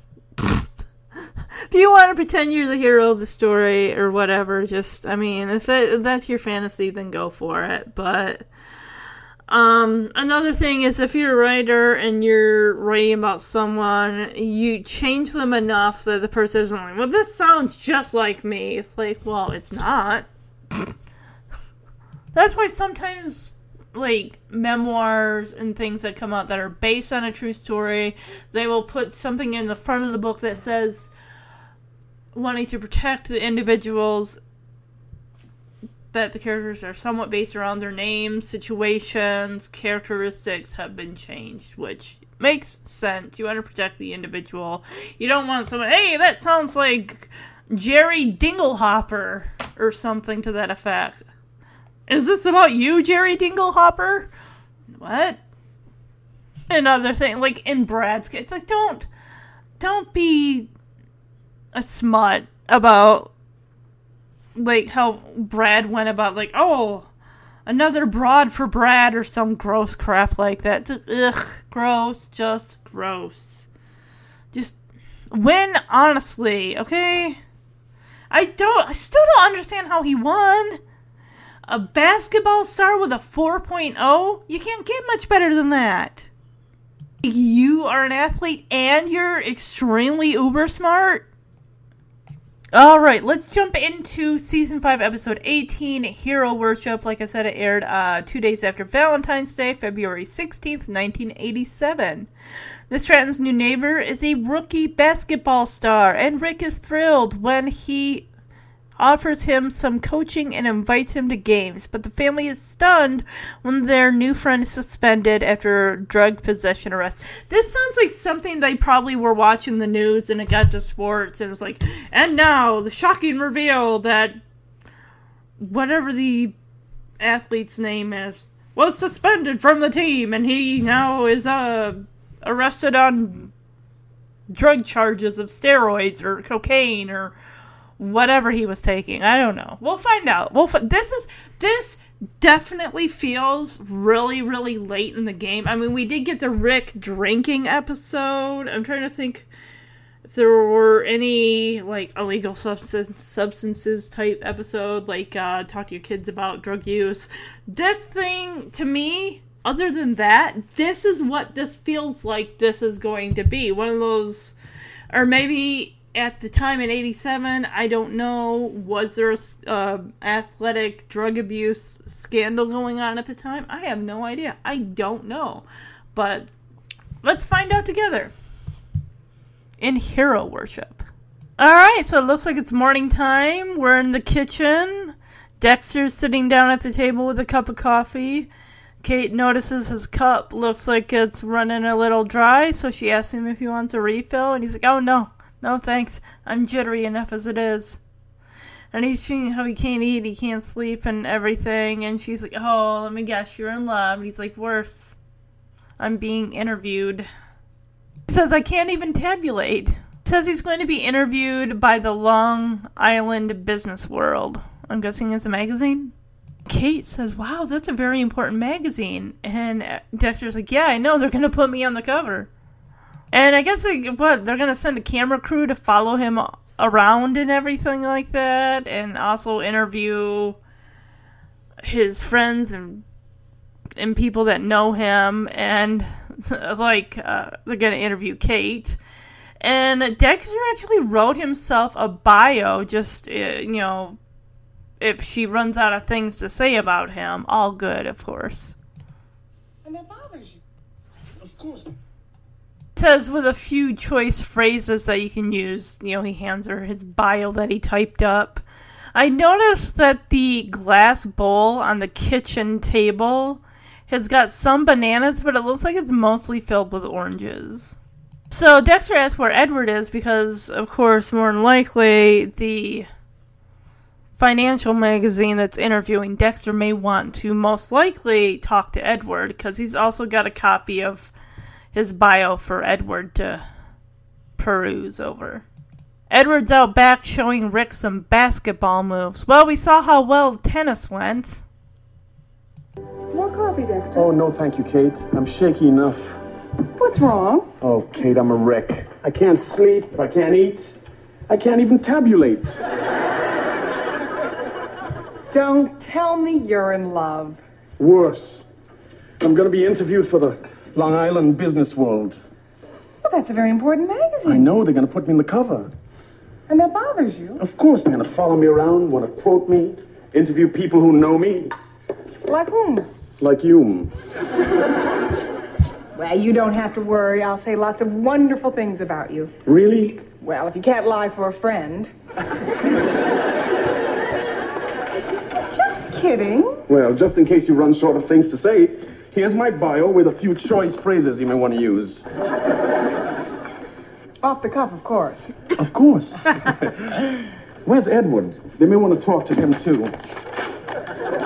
He's out back showing Rick some basketball moves. Oh, great. Just when I need to talk to him. Well, why don't you go out and join them? Well, it might relax you. Oh, no, I don't play basketball. Same here. You don't play basketball? No, and I don't tap dance neither. So Kate says, Edward and Rick are out playing basketball. I guess Edward's trying to teach Rick some moves. And Dexter, she even like, hey, why don't you go out and join them? It might relax you. And he's like, no, I don't play basketball or tap dance. And now we cut to outside where there's a lot of ground on. Edward's got a lot of backyard because he's got a full basketball court as well as a tennis court. He's got everything. So Rick makes a jump shot. He's like, yes, and Edward calls a foul. I'm like, are you serious? Is this how it's going to be every time they play sports? Edward's always going to be calling foul on Rick. It's like he can't lose graciously. Not that he's, who knows. But it's just like, he was so like that during the tennis episode. Remember the episode Man to Man this season? Where he was turning like 42 or 43 and he was all like a sad sack because he thought he was getting old. And then every time that Rick scored on him, he is thinking of another way. Like, no, it doesn't count. I'm like, you gotta be joking. Yes! Oh, come on! What? Come on, you got me on the arm. Oh, he didn't touch you! Don't fall on that again. Travel. Stop it! Oh, Dad, come on. Rick, you want me to give you a tip? What? Never argue with your dad. Yeah, duh. Come on. If you want to make a team, we're going to do the inside shot. Okay. Let's go. Come on. Ha! Yes! There we go. Rick, You can't come call on. that either. That's no way to shoot a hook shot. How would you know? Extend your arm, and you got to let it roll off your fingertips. Kind of like Whatever. that. You Put a haven't nice even made backspin a to shot. it. Dad, here, let me show you what I'm talking about. Yeah, that's horrible. Go get the ball since you threw it over the fence. Nice shot, Coach. Yeah. Yeah, did you see that backspin? That's what I was trying to show you. Whatever. Now go get the ball. No, you get it. You threw it. Oh, there we be. Who threw that? Did I get it in? Yeah. Right. Hey, you're that new guy just signed with New York. You're Gary Stafford. Gary Stafford. Gary, okay. That's right. I'm your new neighbor. That guy looks older than I heard Edward. somebody leased the Carlisle place, but I expected somebody older. And shorter. Well, this is a real pleasure. My How name is tall Edward is he? Stratton. This is my Well son, over Rick. 6 feet. You already know my name. This is outrageous. The Gary Stafford, the hottest rookie in pro basketball, is my neighbor. Our neighbor. Dad, in college, Gary scored the winning basket against Louisville as the buzzer sounded from 60 feet out. 65. Wow. While he was double-teamed. Wow. And in his junior year, he broke all conference scoring records. I think I found a fan. Clearly. Well, welcome to the neighborhood. Gosh, if you ever need anything, a cup of sugar, my car, my wallet. They are... Well, thanks very much. And if Athlete. you ever need anything, just... As a matter of fact, I've been having some problems with my hook shot. Well, it's not exactly a problem. I just can't do it, that's all. Well, Rick. Dad, Well, have you got some time right now? you are going to coach me? Oh, wait till I tell the guys at school. Wait till I tell the guys at the office. All right, hook shot. The thing you got to remember here, Rick, is to extend your arm. Uh-huh. And when you shoot the ball, let it roll real gently off your hand so that you put backspin on it. What Edward was saying. Oh, there we go. Oh, that's sweet. Of course. I hate to say this, I told you the same thing. Doesn't count if you Yeah, said but Dad, he knows what he's talking about. Exactly. I'm watching this again, and I had to rewind it again. I don't think it even goes in the net, and Rick's acting like he just did a jump shot. It really does not look like it went in the basket. It looks like it might have hit the rim, but it hit the net below it to make it look like it went in. I don't know about that. So yeah, let's go back to this. So Edward calls him out for a foul, saying that Rick got him on the arm. Edward tells him about defense because Edward's dribbling the ball. Rick steals it from him and does a layup or a jump. I'm guessing a layup. That's what he did before. And Edward's like, no, sorry, basically it doesn't count because he was traveling. I'm like, excuse me? This is the same crap he pulled when they played tennis. Calling him out on shots that there's no reason to be calling him out for. It's like he's jealous because he doesn't want his son to be better at something than he hates the competition. So Rick's like, Dad, come on. And Edward says, you want me to give you a tip, Rick? And Rick's like, what? He says, don't argue with your dad. And he chucks the ball right into Rick's stomach. Ooh. And I gotta say this. Here's another thing. Who's wearing jeans to play basketball? You want to be able to move like as smooth as silk? You wear some, I don't know, shorts or some sweatpants or something that's gonna let you be able to move. I think your movements are gonna be restricted in jeans. Rick's got that red hoodie. I love it. So Rick wants to make the basketball team, so that's why Edward is helping him. So Edward's behind Rick, playing defense. And it's like, dude, why are you smacking your son's bum? Like, come on, like, stop. So is this a hook shot? It's where you, like, you hold your arm out and you balance, I guess, the ball on the fingers or whatever, and you just do it like a Hail Mary throw, or I don't know. Like I said, I don't really know the ins and outs of basketball. I did watch all of One Tree Hill, which was basically all about basketball, high school basketball, and college basketball, and NBA basketball to a point, but all I know is the ball goes into that hoop net thing. Again, he's like slamming him like, oh, well, you made it, Rick, but that's no way to throw a hook shot or hook shot. How would you know? Did you play on a team in high school? I mean, college or both even? Yeah, he's giving him criticism. I get it, to teach him, but he's like, oh, you didn't extend your arm. You gotta get the ball like leap off your fingertips or something. Roll off your fingertips. A nice backspin to it. Here, let me show you what I'm talking about. And he chucks it behind himself, and it goes beyond the fence into the new neighbor's yard, which we see the guy's name is Jerry something or other. And I gotta say, I mean, this guy made the NBA. I don't know how old you are at that point, because he also, according to Rick, played college ball.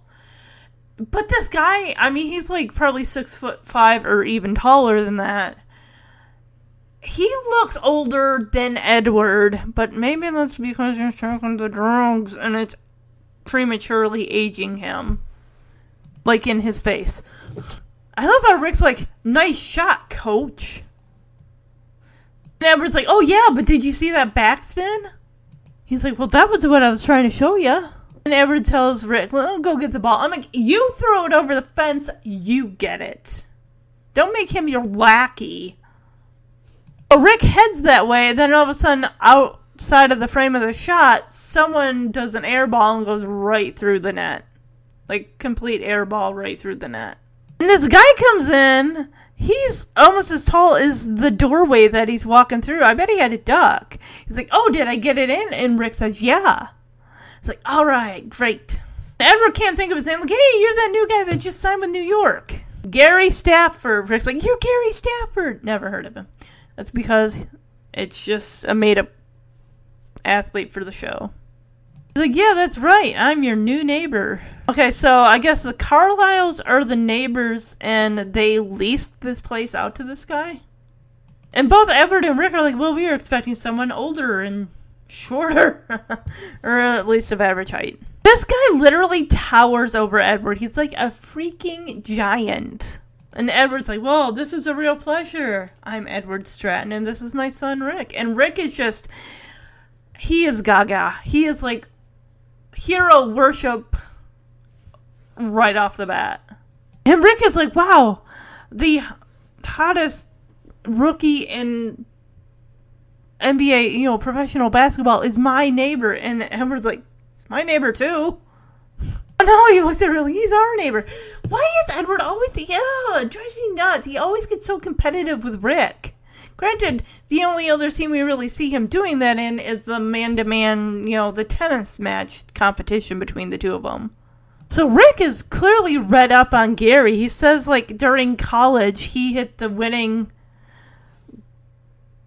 shot during the buzzer that won them the championship. From 60 feet away. Actually, Gary corrects it was 65. Apparently this happened while Gary was double-teamed as well, so double wow. Wow, Rick's got this guy's stats, memorized. He says in his junior year of college, he broke a conference record or something. And Gary's like, I think I found a fan. You think? More like an obsessed fan. I'd be concerned. So Edward is like, welcome to the neighborhood. If you ever need anything, a cup of sugar, my car. Edward's like, my wallet. It's like, okay, buddy, calm down there. You're getting like Rick. And Jerry says, hey, if you ever need anything, Rick jumps on that, grabs the ball out of Edward's hands. It's like, could you teach me some pointers? Says, I've been having some problems with my hook shot. And Rick says, well, it's not really a problem. I can't do it. So Edward's like, Rick, it's like, clearly the guy probably doesn't have time. And Jerry's really like, well, he's looking at his watch and he's like, well, if you have time right now. And then Gary's telling him basically what, Edward said about the whole extending your arm, letting the ball roll off your fingertips, that kind of thing. And he agreed to it. Rick's like, wow, you're going to coach me? Wait till I tell the guys at school. And Edward's like, wait till I tell the guys at the office. These guys are literally athletic hero, they're starstruck, basically. Almost like the time that Rick spoke to Bruce Springsteen on the phone for 2 hours. He says, let it roll real gently off your hands so you get some backspin on it, which Edward's like, Rick, I just told you that. And, of course, Rick's like, well, yeah, but Dad, he knows what he's talking about because, he's a professional basketball player. Demonstrated goes right in the basket. And that is, I thought at first, because the quality of the video here is kind of, but I thought it was a nylon net. No, you hear those chains rattle. It's a metal net. Alright, so it's breakfast time, and Kate grabs Rick's glass to refill it with milk. And Rick tells her, no, Kate, none for me, really. She goes to put the milk back, but Edward's like, well, I'll have some. So, because Rick's not drinking milk, Edward asks him, are you on a special diet or something? So he's getting information from Gary. Gary tells him that milk does not carry the electrolytes that an athlete needs. So he goes over to the fridge and he pulls out Gatorade, which I guess in 1987 it was in glass bottles. I don't know. The only times I ever drank Gatorade or Powerade was when I worked in a factory during the summer. So that way I'm not just drinking water all the time, because I had an incident, when was it, 2017, I think? Was it 2018? One of those years. It was in August. It was very, very hot.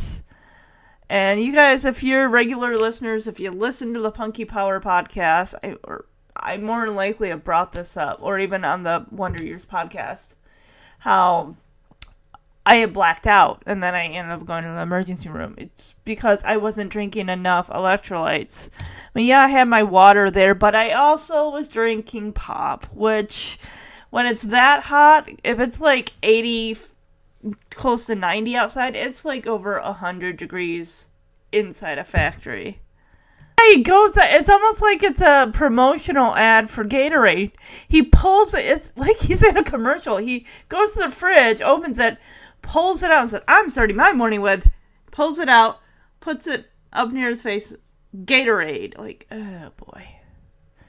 Which is great for Gatorade, but that's usually if you've been playing out on the court, or you're outside, like, yeah, replenish your electrolytes that you're losing through your sweat. So, Kate's like, oh, wow, just like Gary, huh? And Rick's like, yep, just like good old Gary. There's the doorbell. And we learn that Edward, well, he says, you know, it's good for Rick to have someone to look up to, like a hero like that. And he brings up how he has his Mickey Mantle baseball mitt that he slept with every night as a kid. And Kate's like, oh, so that's what that was. I take it he has it in the bed with him now, which, okay. Oh, Kate's cutting up some bananas for her cereal. Yeah, when Rick leaves, Edward grabs a Gatorade. He's like, hey, maybe I'll start my day off with Gatorade. It's like, okay, enough promotional on the Gatorade, alright? And Kate is, I don't know if you want to call it really complaining, like, everything I hear out of Rick's mouth is Gary, Gary, Gary, Gary. And this is where Edward says that it's healthy for Rick to have a hero, you know, someone to look up to. And this is where he brings up Mickey Mantle. And Edward says, there wasn't a night that I didn't go to sleep with my Mickey Mantle baseball glove. And Kate looks at him like, oh, so that's what that was. So apparently he's still sleeping with it every night, and maybe she roll over on it. Like, what in the world? Of course, Edward smiles at Kate and touches her arm and says, oh, of course, when I met you, I outgrew it. Then what did she ask? Oh, so that's what that was. And Edward continues with his hero worship of Mickey Mantle, saying when Mickey Mantle was doing good, when Mickey was doing good, I was doing good. And Kate brings up, like, well, what about when he wasn't doing so great? And Edward just looks at her like, Mickey was never not doing great. He was always great. Like, okay, chill out. No, Kate, none for me, thanks. Oh, all right. Well, I'll take some. What do you want, a special diet or something? No. You see, Dad, Gary says milk doesn't carry the crucial amount of electrolytes that an athlete needs. So I'm starting my mornings with Gatorade. 1987 Gatorade. Just like Gary, huh? You bet, just like good old Gary. I'll get it. Maybe I'll start my morning with Gatorade. It came in a glass. You know, all I hear out of Rick's mouth lately is Gary, Gary, Gary. Oh, honey, I think it's healthy for Rick to have a hero. I remember I loved my hero so much there wasn't a night I'd go to sleep without my Mickey Mantle glove. So that's what that was. When I met you, I outgrew it. But you know something? I remember feeling that when Mickey was really doing great, I was doing great. And when he wasn't doing great? Kate, you're talking about Mickey Mantle. There was never a time he wasn't doing great. Really? Never. Wow. Ever. Ever. Okay, relax, buddy. I'm so glad you outgrew it. Yeah. Alright, so we moved to the living room. We got Alfonso, we got Eyeball Chambers, and we got some new kid in a brown leather jacket named Jeff, who we've never seen and most likely will never see again. Alfonso's pretty much doing the talking for the guy, saying, oh yeah, I mean, like you really know Greg Stafford, like he really lives next door. And Rick says, hey, if you stick around a while, you might see him, he might be stopping by. Yeah, hang around, he's coming over. And Alfonso says, yeah, right, and I'm Dr. J. And of course this dum-dum here, Jeff, like, hey, yeah, and I'm Dr. Ruth, like, who in the heck are you even? Apparently, it's Rick's friend, like, one of these one-off, one-note types that come around for a scene and then they vanish. And Rick says, hey, you think I'm making this up? And Eyeball Chambers over here is like, no, we think you're lying. So I'm guessing Rick kind of lives out in the past the burbs into the country setting, because Eyeball Chambers here is all like, well, what would a big basketball star want to live out here? He should have a pad out in the city where he can mingle with the masses and stuff.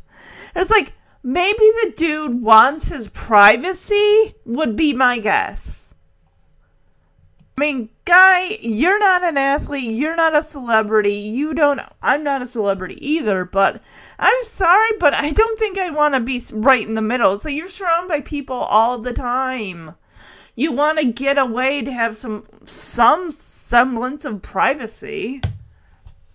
A swank pad in the city. Well, the door opens and guess who it is? It's Greg.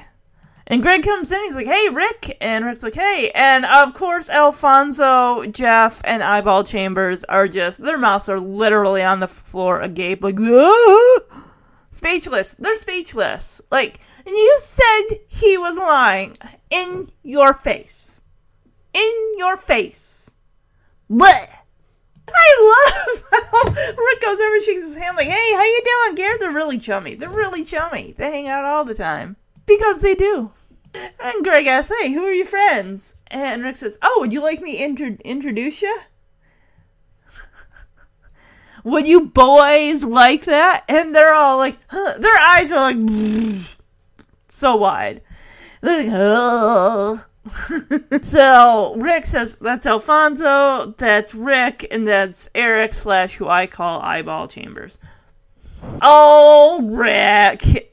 He has to really stretch to put his arm up right around Greg's over his neck, his shoulder, like, this is my friend Greg.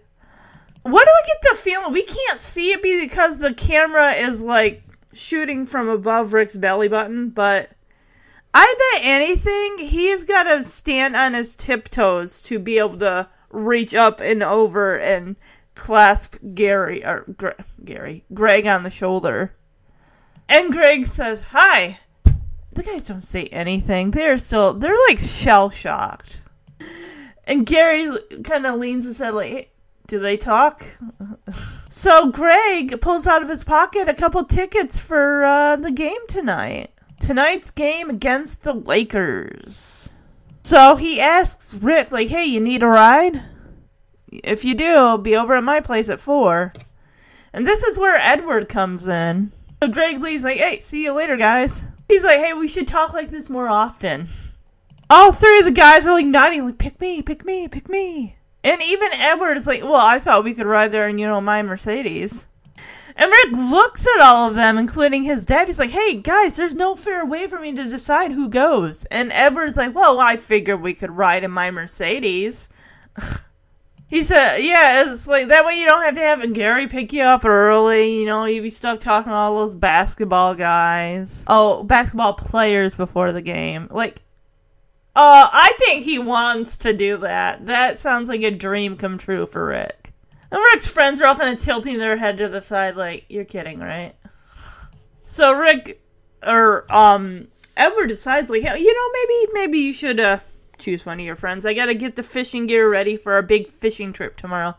Why do I get the feeling that isn't gonna go over well? I think that Rick's like, oh, I'm sorry, I already made plans with Greg. We're gonna do this or something. And before Edward leaves, he looks at Rick's friends and is like, see ya, guys. Almost like, my son's choosing his friends over me. So I like what Rick does here. He says, hey, let's go out to the back. We'll shoot some hoops. Whoever gets the most baskets in a half hour gets the other ticket. That sounds like a great idea. And Alfonso's like, hey, just remember who got you through algebra. And Rick looked at Alfonso and says, I got you through algebra. And Alfonso's like, let's not get technical. Oh, we don't get to hear the results of who got to go? I hope we do. I mean, I would have liked to know. We'll find out. Yeah, sure, Rick. Gary Stafford lives next door. Look, if you don't believe me, just hang around. He's coming over. Right, and I'm Dr. J. Yeah, and I'm Dr. Ruth. You guys think I'm making this up? No, we think you're lying. Besides, what would a basketball star be doing out here? A guy with that money would have a swank pad in the city where he could go hunting for babes. Huh. Hi, Rick. Hey. How you doing, Gare? Fine. Oh, who are your friends? Oh, let me introduce you. Would you boys like that? Thought you would. This is Alfonso, Jeff, and Eric. This is my friend, Gary Stafford. Hi. Do they talk? Listen, Rick, I just happen to have a couple tickets for tonight's game against the Lakers. You want them? Are you serious? Yeah. Now listen, if you need a ride, be over at my place at 4 o'clock, okay? See you later, guys. We should talk like this more often. See you, Rick. Thanks, Gary. Bye.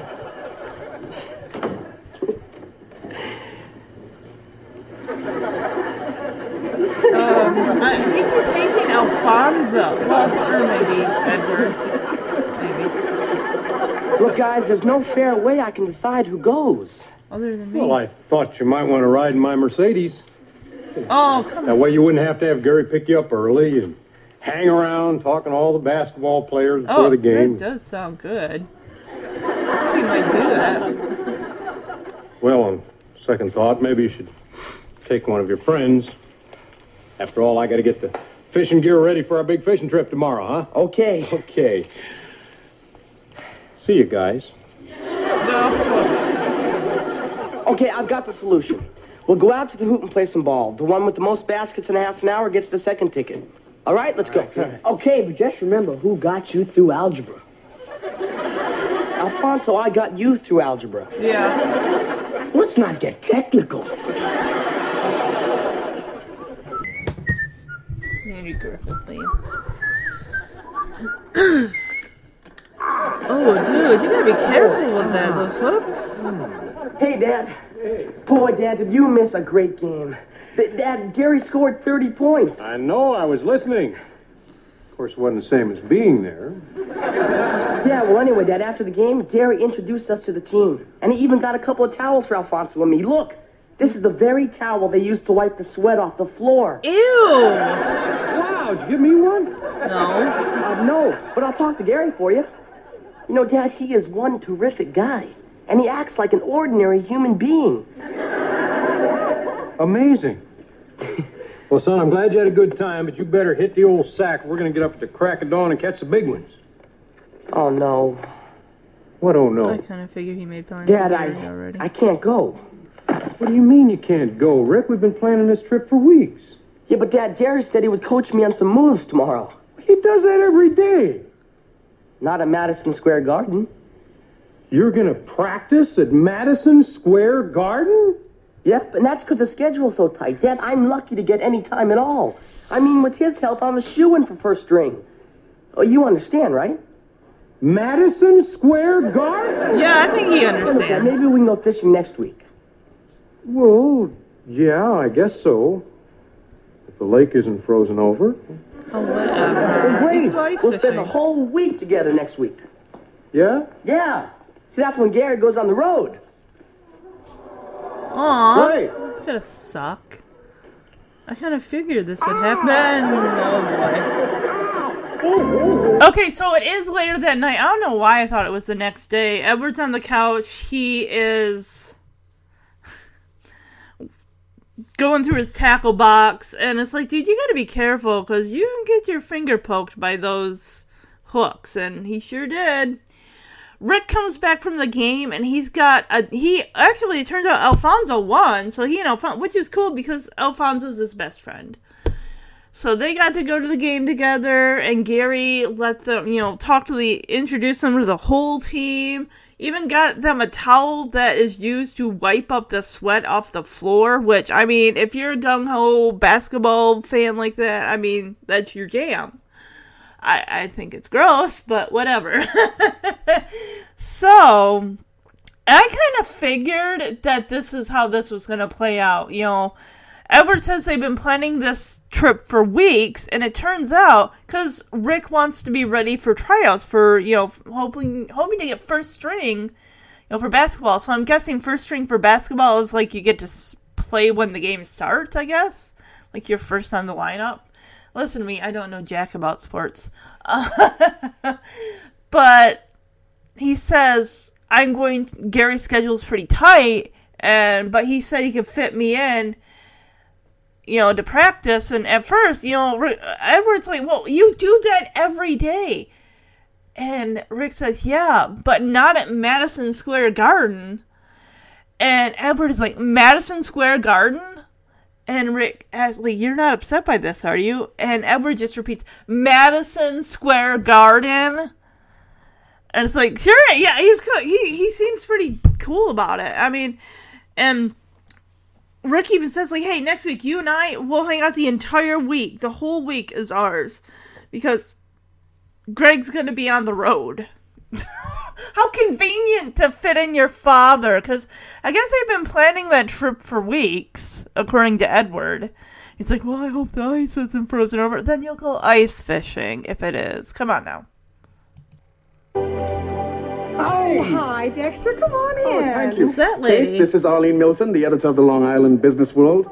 I don't know if I mentioned it to you or not, but Arlene's doing an article on me. It's very nice to meet you, Arlene. Well, it's nice meeting you, too. Dexter speaks very highly of you. Oh, well, Dexter's always giving praise to everyone but himself. Now, Kate, you're the driving force behind Eddie Toys. See what I mean? If the truth be known, whatever success we've had at Eddie Toys, we owe in large part to Dexter. Isn't she wonderful? I'll say it's not often the president of a company would be so generous in giving credit to an employee. Oh, well, Dexter is hardly an employee. Dexter's the nuts and bolts that holds our company together. Well, if you ladies will excuse me, this nut has got to go to work. Besides, I'd only get embarrassed hearing all these compliments, even if they are true. See? All that talent and a sense of humor. Please, come on in. Oh, would you like some tea? Yes, thank you. So how long have you been Dexter's boss? Oh, 2 years. Ever since I became president of Eddie Toys. Wasn't it in the past 2 years that Eddie Toys became one of the fastest-growing companies in the industry? Well, yes, I guess you could say that. See if he wants to interview. So Dexter brings over the lady who's going to be doing the interview she's from, the magazine that he's going to be on the cover of. And turns out it looks like, because, she wants to interview people that know Dexter, that, work with him and stuff like that, which is understandable. And Kate really builds him he is... Dexter here, I'm going to be the president, but Dexter here, he's literally the nuts and bolts behind Eddie Toys. So he goes, leaves to give the ladies time to chat about him. And Kate invites her over to the seat there, hey, you want some tea? And they start talking about Eddie Toys, how long have you been president? How long have you been Dexter's boss? And Kate says about 2 years. And the interviewer latches onto that. I'm sorry, I cannot remember her name. But she says, yes, and in those 2 years, Eddie Toys has seen its most success. So I'm thinking that this is going to be this lady's I want to, instead of Dexter, let's look at Kate here, who is a woman in power. She's become the president of Eddie Toys for 2 years, and she's managed to bring it out of its... I don't think she's going to say Eddie Toys was in its slump until Kate jumped in there, but however that works out. So that's kind of plot B. So I'm interested to see... This is my spoil... This is not a spoiler because I don't know how this is going to end, but this is my assumption, this is my guess. I think that Kate's going to wind up on the cover of the magazine, and the piece is going to be about her more than it's going to be about Dexter. Dexter maybe gets a line in the article. So now it looks like we're moving to the kitchen where Edward is making... I'm not going to say a giant sandwich. He's making a pretty decent-sized sandwich with a tomato. I don't like those. Hey, how'd the interview go? Oh, fine. I just told her how terrific Dexter is and how much we rely on him. So you lied, huh? Edward, what are you doing? I'm making my tuna casserole for dinner tonight. I know. Hey, Dad. Hey, boy. What are you so excited about? Guess what blonde relative of yours made first cut on the basketball team? Wait. Aunt Harriet? Very funny, Dad. I'm talking about yours truly. That's great. Congrats! Thanks. So happy. Well, not so fast. You know, I've still got to make final cut, guys. Oh, well, tell us all about it. Yeah, come on, sit down here. Let me know all the details. The final Yeah, cut. but just give me a little time, okay? I've got to go tell Gary. Oh, of course. He's going to tell Gary before he can talk to At us. least he told you first. Yeah, that's because he bumped into me on the way to see Gary. Edward, you said it was healthy for him to have a hero. That's when the hero was me. Well, he's not 12 years old anymore. It's a terrible thing to grow up, isn't it? Yeah. Kind of hoping I wouldn't have to. So, Edward asked Kate how the interview went, and she's like, oh, you know, really, really well. I really talked up Dexter and said how we just can't do without him. He's just so great. And Edward says, so you lied. She's, no, I didn't lie. And she notices, because she puts on an apron when she comes in the kitchen, she's going to be making her tuna casserole, which I haven't had tuna in ages, and Jeremy's definitely not a fan, but I'm pretty sure someone in my past has made tuna casserole for dinner. She's like, because he's got a pretty decent sized sandwich. She's like, what are you doing? I'm making dinner. I'm going to be making tuna casserole. He's like, I know.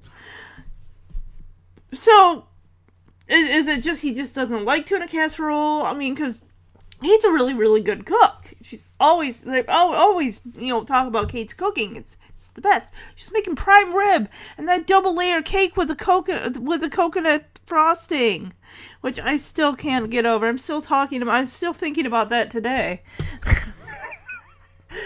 Rick comes in and he's like, hey, guess what blonde relative of yours just made first string?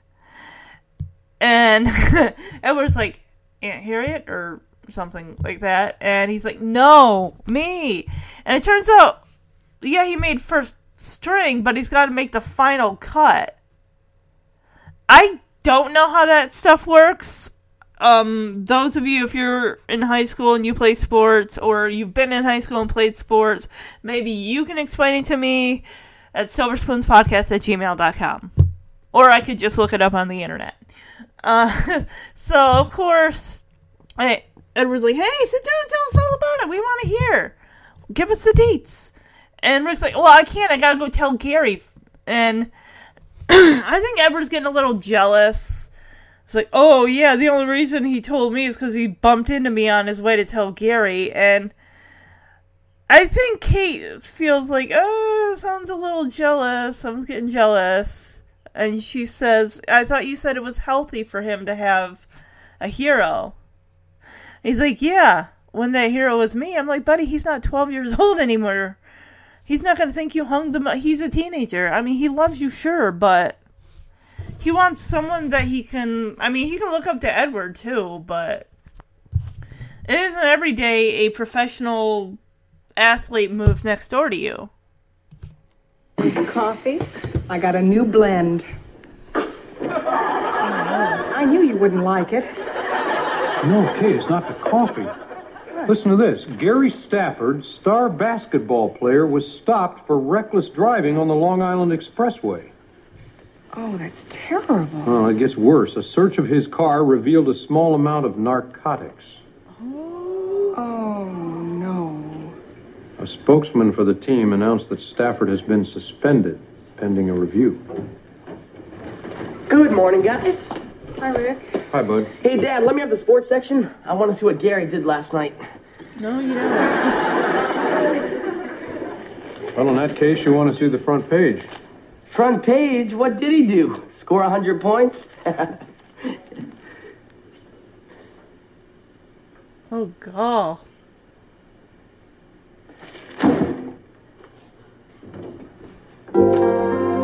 Okay, so that is an interesting way to learn about that, is reading it in the paper.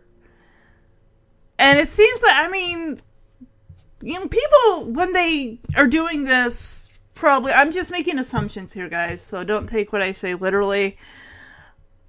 People can be, good at hiding things like this. And I'm just like, how could this have gone? I almost thought, like, at one point they're going to turn on the news and it was on the news.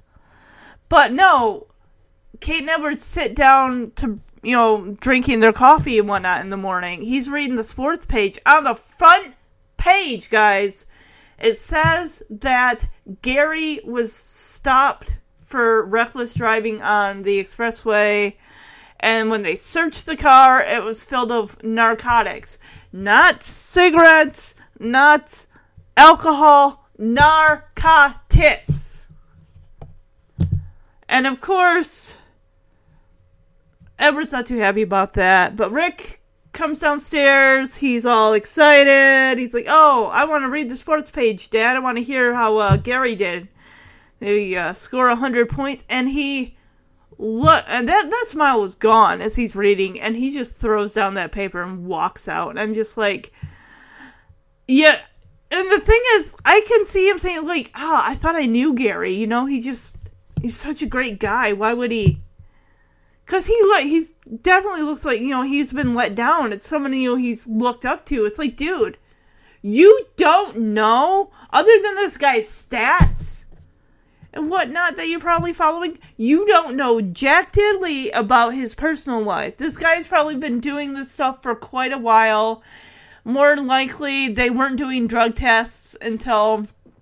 And the thing is, the team, his manager probably had no idea until the arrest came in, and now the guy's off the team, which I'm guessing he's going to be moving somewhere else. I mean, has he been... It said that on the paper, it said he was arrested. So I'm just kind of wondering if around this time, was there some type of athletic drug scandal in the 80s? Thing is that I'm thinking that maybe could have made this episode just a little better, because it's almost like everything's going great and then the rug is ripped out from under you, and I thought, what if we saw like signs of that in Greg playing with Gary. Now I forgot his name. Why am I blanking?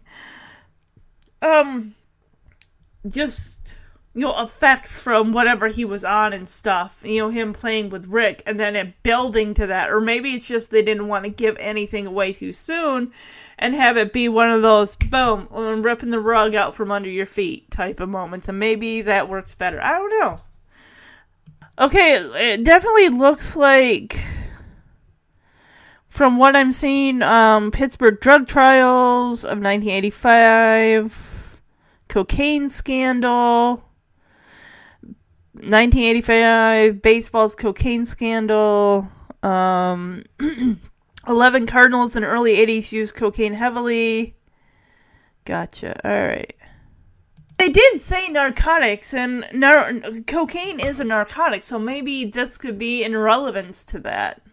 Like, let's take, even though it's 1987, at this point, maybe it's like, hey, we haven't done like an episode in regards to drug use other than, Rick and the alcohol situation from season 4, One for the Road, parts 1 and 2. And they're like, hey, let's get them in the last season with something that's relevant to what's going on in the 80s in sports and drugs. And also, I think, even though I'm doing a little silver spoonful too early, but I honestly think, and the episode's not over yet, but I honestly think that,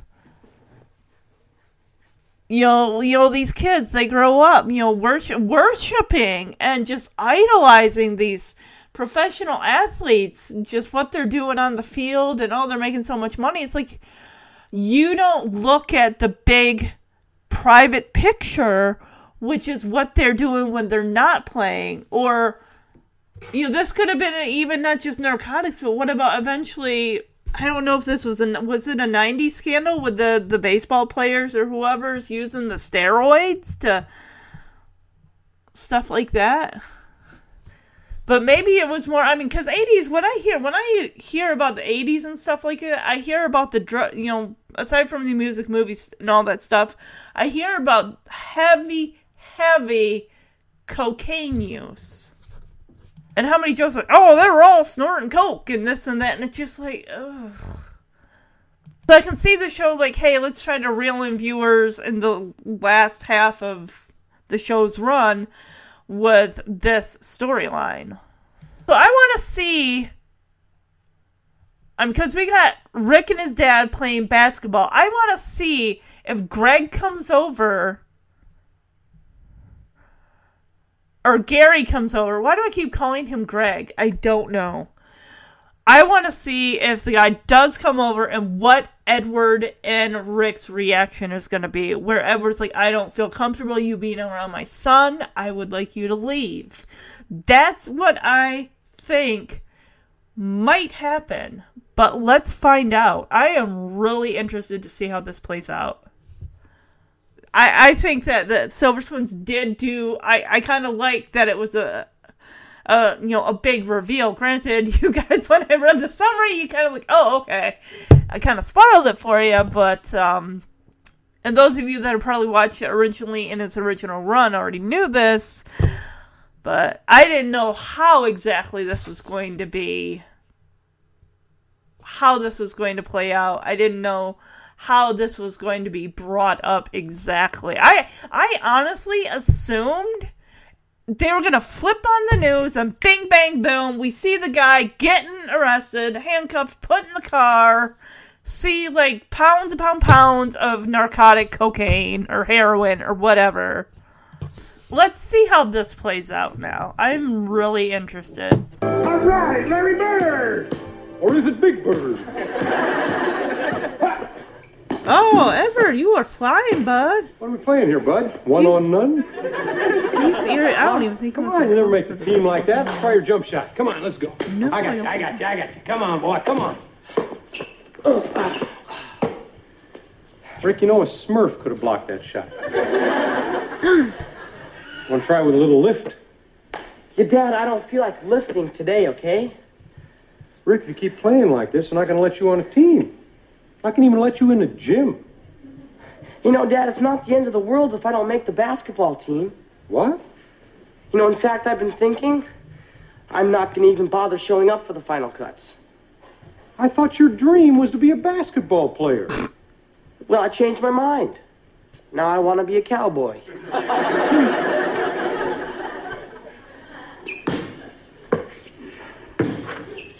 So it's Gary, huh? Gary who? Your friend who happened to screw up. Oh, him. You know, just because he let you down doesn't mean you have to let yourself down. Dad, I am not letting myself down. I'm just not interested in playing some dumb sport with a basketball. Oh, come on, Rick. That's no attitude. You're able to roll with the punches. I'm going to get myself a glass of milk.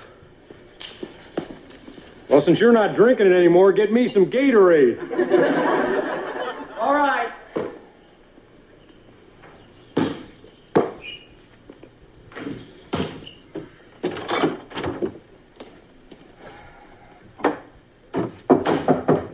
Yeah, come on in.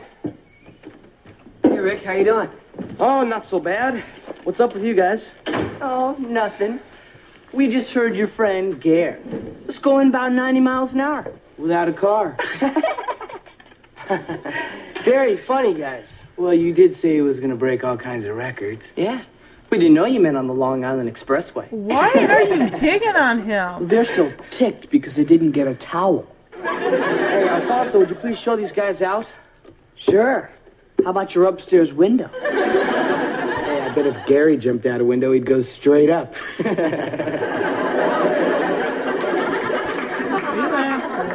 Alright, so we got Rick and Edward playing one-on-one, but it seems like more like Edward is just playing basketball against himself. Rick's not really putting in the effort, and I can understand why, because his hero disappointed him, and he has no interest in playing basketball. He doesn't need, because at one point, you know, Rick could have, like, gotten the ball and went for the basket, and Edward's like, you know, a Smurf could have gotten that shot. And Rick is just like, hey, I'm not interested in where you gotta put a ball in a hoop. And I'm just thinking, yeah, he even says that I don't even want to bother showing up. I don't want to try out for the team anymore. And Edward says, well, your dream was to be a basketball star. I'm like, he's 16 years old. He's going to have a lot of dreams. How many boys at one point in time in their life, if they're into sports, have dreamt of being a professional baseball, basketball, football, hockey, golf star? Maybe not so much golf, but still. And Edward understands, and he's like, kind of chalks up what Greg did to, like, it was a mistake. It's like, dude, this guy had narcotics in his car. He was driving recklessly. That is not a mistake. I'm sorry, but that is a choice. Yeah, Edward, okay, so kind of go back to Edward goes up for the layup, and he makes it so easy. He's like, what are we playing, one on none? So Edward's like, hey, you're not going to make the team like that. Let's see your jump shot. And of course, Rick goes to, shoot it, and Edward knocks it right out of his hands. He's like, a Smurf could have made that shot.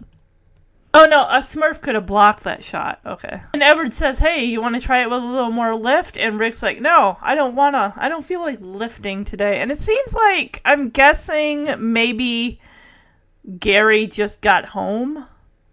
Because Rick looks over to, because they got this green tarp over it, over the enclosed court. Edward is concerned. He's like, Rick, if you keep playing like this, they're not going to let you on the team. Heck, they're not even going to let you in the gym. So, Rick's behavior, his attitude is kind of confusing for Edward. For the longest time, it's all about, Gary's going to show me how to, do a jump shot and whatever that other special shot was with the extending the arm and letting a hook shot. And Rick says, Dad, it's not the end of the world if I don't make the team. And that's surprising to Edward. He's like, I thought your dream was to be a professional basketball star. And Rick says, well, dreams change. I think I want to be a cowboy. And right after he said that, all I can think of is that dang song, I Want to Be a Cowboy. I think that's what it's called. The Jeremy plays it all the freaking time. Actually, now that I think about him being a cowboy, the song that just popped in my head is Cowboy by Kid Rock. Okay, I found this one. Okay, it's by Boys Don't Cry, I Want to Be a Cowboy. It's from 1985. Okay, yeah, that is the song that Jeremy plays constantly. I'm just like, ugh. And Rick stuns Edward even more when he says, I've been thinking, I don't think I'm going to show up for the final cuts. It's like, dude, because you were let down? No, it's almost like you're punishing yourself. Like, oh, well, I don't even care about basketball anymore. It means nothing to me. It's like, you've been talking up basketball like it's the end-all, be-all for the last few weeks. Or however long this episode and that time is played out. And it's like, because someone you looked up to got busted for coke or heroin or whatever. Now it's like, well, because that guy looked, it's like, dude, don't punish yourself. It's basically, that's what he's doing. Now, I don't know, and this most likely is not the same thing, so please don't jump down my throat. Where sometimes an actor does something and falls out of favor with the public for whatever reason. And then it's like, well, this person did this. I'm not going to watch their movies. I'm not going to, watch their television show. I'm just not going to have anything to do with them. So, I mean, granted, this is not even remotely the same thing, but... And this is where Edward says, I thought your dream was to be a basketball player. And where Rick says, well, I changed my mind. It's like, now I want to be a cowboy. Yeah, right. So Edward goes and does a layup shot, and he's like, he kind of figures like this is about Gary. He's like, okay, so this is about Gary. And Rick is like, playing dumb. Like, Gary who? And Edward says, your friend who happened to screw up, which would you chalk that up to a screw up? Would you? He is an adult. Gary is not some teenager whose mind isn't 100% developed yet. Even though I wouldn't, if a teenager pulled that kind of crap, I wouldn't be like, oh, kids make mistakes. It's just, no. I like what Edward says here, where he says, just because he let you down doesn't mean you need to let yourself down. It's like, yeah, why are you punishing yourself for something that someone else did? It just seems like, dude, you worked so hard to get where you are for basketball, and now you just want to throw it all away? Because your hero, your idol, he messed up? How is that helping you? You don't want to be friends with this guy. You don't want to talk to him ever again. That's fine. But don't just throw everything you worked for away just because you're angry. And Rick turns to his dad. He's like, hey, Dad, I'm not letting myself down. I'm just not interested in playing a sport with a basketball. Like, dude, it's more than that, and you know it. This has everything to do with Gary. If you hadn't read that in the paper, he would have been still flying high on top of the world right now, just singing Gary's praises. And another thing is, like, you can't just put someone on a pedestal like that, and then immediately when they mess up, it's like, it's all or nothing. It's like, I like you until this happens, and then I don't want anything to do with you anymore. And Edward's calling him on it. It's like, hey, that's no attitude. You're normally able to roll with the punches. Of course, Rick's like, I'm going to get myself a glass of milk. And Edward's like, well, since you're not going to be drinking anymore, get me a glass of Gatorade. Oh, it's got dang Gatorade sponsoring this episode, I'm sure. Gatorade came in cans? When did that happen? I just saw a big old glass bottle of it the first time we saw the Gatorade. Now it's in cans? I've never seen Gatorade in cans. I've seen it in plastic bottles. So as Rick's poured himself a glass of delicious, delicious milk, in comes Alfonso and Jeff and Eyeball Chambers, or Eric. Of course, because Alfonso got to go to the game, he's saying, well, the other two guys here are pretty raw about not being picked to go. They wanted sweaty towels from the team, too. And they're making jokes about, oh, we heard about your friend Gare, going 90 on the expressway without a car. It's like, shut up. Ugh. It's amazing how fast these people just turn on someone when they mess up. Because they're really ribbing Rick. Well, Alfonso is standing up for Rick. He's got, a hand on his shoulder, probably to keep Rick from beating the crap out of Jeff and Eric Eyeball Chambers there. And it's like, hey, Alfonso, can you show these two the door? And Alfonso says, hey, how about we throw them from your bedroom window? And Rick at first was kind of laughing off, like, very funny, guys. And this Eyeball Chambers is all like, well, you did say he was going to break all kinds of records. And Jeff's like, we didn't know you meant on the Long Island Expressway. You, Jeff, whoever you are, get out. Get out. You're a one-note player. We'll never see you again, thank goodness, because you suck. You both suck. Both you and Eyeball Chambers. Get out of their house. Alfonso says they're still ticked because they didn't get a towel. And Rick he's had enough. He's like, Alfonso, will you please show these guys out? Alfonso says, how about your upstairs window? And of course, Eyeball Chambers is all like, oh, I bet if Gary jumped out a window, he'd go straight up. And I'm just thinking about the Hugging and Learning podcast. They do episodes on, like, very special episodes. And one of them, I had to go to YouTube to check this out. This really freaked me out. There's, I gotta find out. Hold on. It's called Desperate Lives, and I guess you can find clips of it on YouTube. Let's see. Special exploration of Helen Hunt jumping out a window. And I heard this on another podcast, and this is before I knew what that was.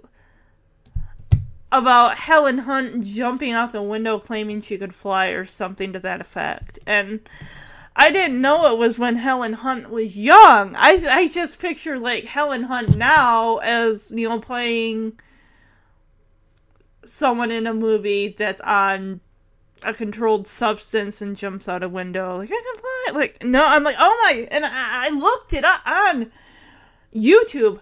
And this, guys, this is what it's like made to scare kids away in the 80s from doing, like, don't do these drugs.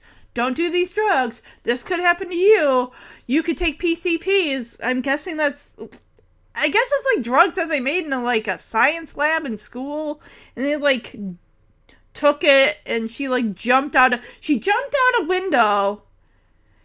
And she gets up on her feet and she's all like, and she's like, oh my God. It was spooky, guys. It put the fear of that in me. That really, wow. Oh my goodness. That when the eyeball chamber's like, oh, I bet if Gary jumping out a window, he'd go straight up. I really like how Alfonso puts a hand on Rick's, you know, kind of in between his shoulder and his neck and just kind of, you know, like, he can tell Rick's getting upset. And he's there for his friend. It's like, you don't need these two bozos, this Eric and Jeff type characters. Get them out of here. They're horrible, sucky, terrible people. Get them out. Alright, so we go back to the court, and Edward is on the court, and it looks like Gary is making an appearance. So let's see. I think, because, as I've said, I haven't seen it before. I don't know how this is going to go out. This episode's going to finish off. But I think, part of me thinks Edward's going to say, I don't want you having anything to do with my son. You're a bad influence.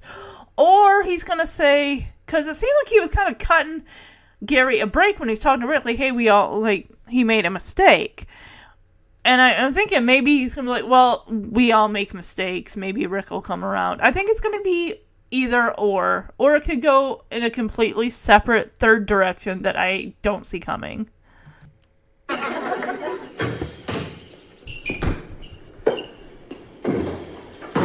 Hi. Hi. Thought you were Rick. Just missed him. Yeah, he is kind of a full schooler. Guess you've heard the news, huh? Kind of hard to miss. I was hoping I could talk to Rick. You don't know anything to do with it. I've tried to call a couple of times. I know.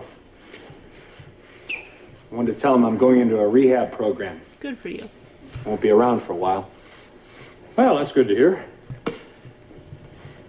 I mean about the rehab program. Thanks. Anyway, I just wanted to let Rick know. I must have let him down. You think? I think you did. Hey, Dad, I got you a soda, because I forgot I threw out the Gatorade. Rick, I think Gary wants to talk to you. Dad, I've got a lot of homework to Just catch take up a on. second, Rick. Rick? Why is he bringing that milk out with him? Gary, I'll see you around. Good luck. Thanks.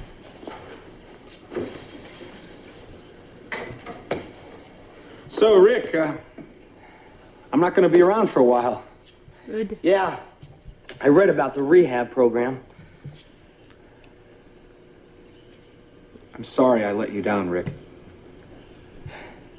Yeah. Yeah. I think he's gonna throw Well, that glass of milk. Just wanted to let you know. See ya. Gary, why did you do it? Why did you ruin everything? I don't know. It was a dumb thing to do. Stupid. Idiotic. Imbecilic. Feel free to stop me whenever you want. I know this sounds crazy, Rick, but actually I consider myself a very lucky guy. Lucky? Yeah. I got caught right away. All right. Almost right away. But I guarantee you something. I'm never gonna let anything that stupid happen to me again. Yeah? I mean it. Honest. Friends?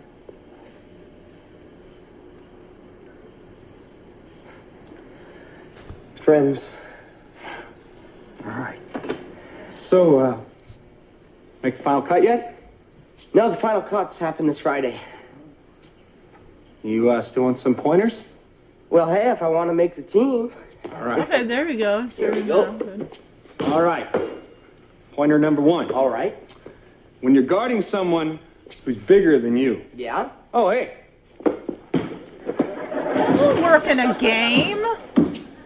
Don't ever let your guard down. So Gary comes in and he's like, hey, and Edward does kind of seem like he is definitely reserved and keeping his irritatedness in check. And Gary says, hey, I thought you were Rick. And Edward's like, well, you just missed him. And Gary, of course, starts talking like, oh, well, I guess you heard the news. And Edward says, it's pretty hard to miss. It's like, it was on the front page. I'm sure if they turned on the TV, it'd be all over the news. So, how do you guys feel about this? The fact that Gary does come to talk to Rick, not just really to explain away why he did what he did, but also to let him, and he's letting Edward know, I've checked into a rehab center, I'm going to get help for this. Which probably, more than likely, he's been suspended from the team, and more than likely they're saying pending your review at your rehab center and how you do all of this, and they'll probably, they'll let him back on the team. Which is probably, I don't know really how that whole goes. If they flat out just suspend you, if they say, no, you're done, you're not going to ever play for us again. Because think about it, it's not just a scandal for the player. He plays on a team. He's representing an entire team. That looks bad for all of that. I mean, it just seems like it's a black cloud that just follows the whole team. And eventually something else will arise that will probably take the place of that. But I don't know. Like I said, I've never been into sports and stuff, and I don't know how these scandals work. Like, how long does it take for this to go away? And for the player, I mean, it seemed like he's kind of blacklisted. Like, when it comes time to maybe go for another team, are they going to look at, well, we see that you have a problem with this, you've gotten help, but we really don't want that kind of black cloud hanging over us. Or I don't know. But I do like the fact that even though he is checking into rehab, and I was just even thinking about this, and I'm thinking, like, professional athletes, they don't just have a responsibility to themselves, but what about their audience? Kids like Rick that look up to them, maybe even want to be them. Or, basically it's like, you're setting an example, you're a role model for kids that look up to you, who maybe eventually one day want to be a professional athlete. And it's like, yeah, and plus you're in the eye all the time. You're a professional athlete. You're in the public eye, the spotlight all the time. So it's like, you really gotta watch what you say. You gotta watch what you do. You can't step a foot out of line, or they're gonna eat it up. The publicists, the news, all of that. It's almost like being an athlete. It's like people are putting you on a pedestal, and the moment you slip, it's like you're done. Your image is done. So Gary says, I wanted to tell him I'm checking into a rehab facility and I won't be around for a while. And Edward says, well, that's good to hear. I mean about the rehabilitation. And Gary says, well, I wanted to let Rick know. I know I must have let him down. I'm like, you think? And Edward says, I think he did. Why is I get the soda. Why is he bringing a glass of milk from the kitchen? That's gonna spill all over the court. It's gonna stink when it gets hot out. You can't get that milk off of concrete. Can you? Well, maybe you can wash it away. I don't know. Does it seep into the concrete? I don't know. I mean, I know it's like probably... What is it gotta be? Springtime there? I mean, both of them are wearing like sweatshirts or hoodies. Okay, is it just me or is that milk like filled to the brim? Whereas Rick is walking in, it looks like it's kind of spilling over the top. Yes, some milk. They got that filled to the brim. He like took everything out of that milk. He drained that carton. Yeah, he makes a point because he sees Gary there. He's like, "Oh, I got you a soda because I threw out the Gatorade because that was one of Gary's tips. Like always, get your electrolytes in." And Edward says, "Rick, I think Gary wants to talk to you." And Rick's like, "Dad, I got a lot of homework to do." And Gary's like, "Just take a second, Rick." And Edward says, "Rick," and he looks at him like, "I think you need to stay and listen to what Gary has to tell you." Ugh, put that glass down. I just think it's so stupid. That is just, it makes me know. It's a glass filled with milk that could break. Glass shards could get all over that basketball court. Someone could be falling on it and getting glass and just. Before Edward leaves them alone, he says to Gary, "Good luck." So Gary starts off because he's holding the basketball, and he says, "Well, Rick, I'm not going to be around for a while." And Rick will not even look at Gary. He's like, "Yeah, I read about the rehab program." And Gary tells Rick, "I'm sorry I let you down." And I think, technically Gary did not have to do this. He didn't have to come to Rick and say, "I'm sorry I let you down." But he feels that, he worked with Rick one-on-one and they'd established a friendship and everything. And he sees this young man who is looking up to him, maybe wanting to be a professional basketball star. And he feels the responsibility, like, I have to, he wants to explain himself. He wants to know that, hey, I made a mistake and I don't want you to, basically, I don't think he wants Rick to punish himself by not, trying out for the team. But Rick kind of shakes that off, and I like that he does. But I also, that Rick wants to know, like, why did you do this, Gary? Why did you do something so stupid? Oh, he brought the milk out so he could drink it because he takes a sip. And Gary clearly sees he's not going to get much farther with Rick, so he puts the ball down. It's like, "Yeah, well, I just wanted to let you know." And he sets the ball down. He says, "See ya." And he turns around and goes to leave. Rick turns and says, "Gary, why did you do it?" And Rick continues, "Why did you ruin everything?" Again, this is a pure example of Rick putting this man on a pedestal there. He can do no wrong, and as soon as he slips, it's like... It's almost... Rick feels... Almost it seems like Rick feels like he's owed an explanation because he's taking it personally because they formed a friendship. And, Gary taught him all this stuff, so... And this speaks clearly to any kid who's ever... it doesn't even have to be a professional athlete. Someone you looked up to, an older sibling, an older cousin, an aunt, an uncle, or someone that you admire. And they do something that is so wrong in your eyes that it's just, like I said, it's that pedestal where it's like they fall off and it's like you don't look at them the same way again. So, at first Gary says, "I don't know, it was a dumb thing to do. It was stupid. It was imbecilic. It was, you can stop me anytime." But Gary says to Rick, he's like, "Well, I'm glad I got caught this time." Because in a way he says, this is going to help me. Almost kind of, get things back on track and whatnot. Okay, so Gary says, this might come as a shock, Rick, but I consider myself very lucky.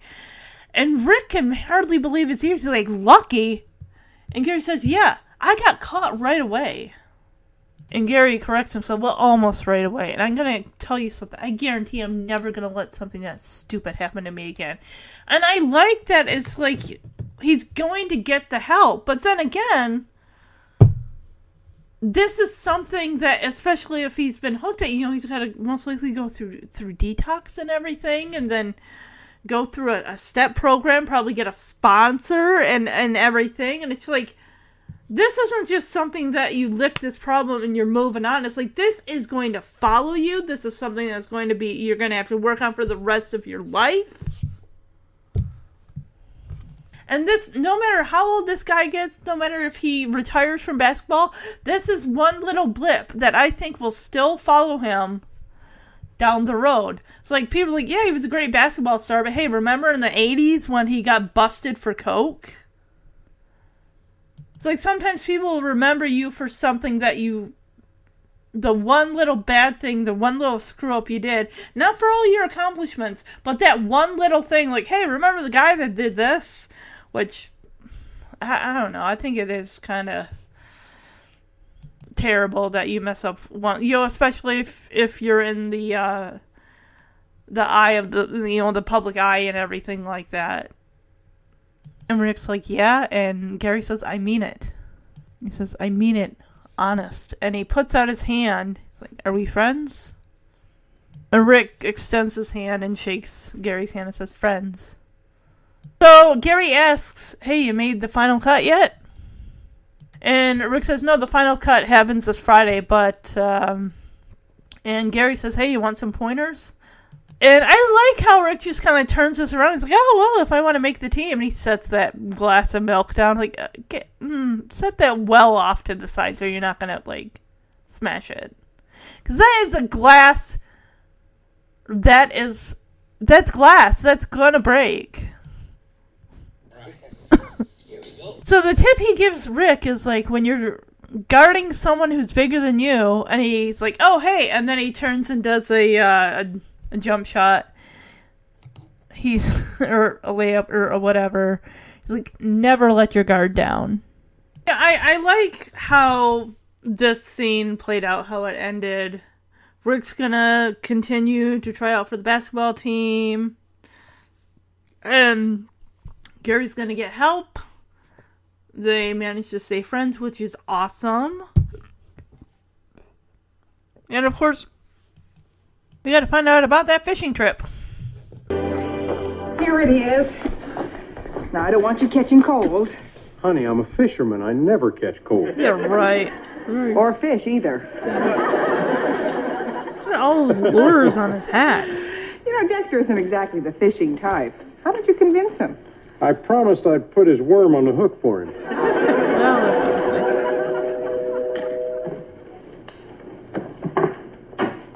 Oh no. It's about Kate. It's about Kate. You gonna wear that in a rowboat? I'm too upset to go fishing. Oh, what's wrong? The Long Island Business World magazine came out today. Oh, that's right. Well, how was the article? I've never read such a glowing report in all my life. About Kate. Well, I bet. Must have been all those nice things that I said. Yes, I just wish you'd said them about me. Yeah. What? What are you talking about? This. I figured it would be Kate on the cover. Yep. Did I call that, or did I call that? Yeah. I called that. I figured that lady was more interested in hearing about Kate's success as the president of Eddie Toys and her climbing up the career ladder. So I kind of figured, yeah, she's going to end up on the cover. Yep. And she did.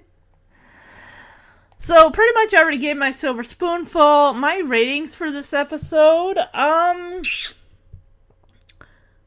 going to give it a 5 out of 5. I honestly did not see anything wrong with it. I mean, yes, I didn't like Jeff and Eyeball Chambers / Eric irritated me, but that's not enough to take a point off. So, let's focus on the episodes for next week. Alright, so both of these episodes are going to have returning characters. The first one, Season 5, Episode 19, entitled Baby Blues, which aired on February 17th, 1986. Wait just a holy moo minute here. Is this hold on. This is the air dates. We had Baby Blues airing the day after Hero Worship, which is interesting because it's normally, week to week. Anyway, Baby Blues, February 17th, 1987, original air date. In this episode, Rick fixes up an old classmate, now an unwed mother, with a contractor who has no idea he's dating a parent. This has got a high rating. This has got a 7.4 out of 10 based on 16 ratings. The returning character, Beth. Remember from season 4, Daddy Rick?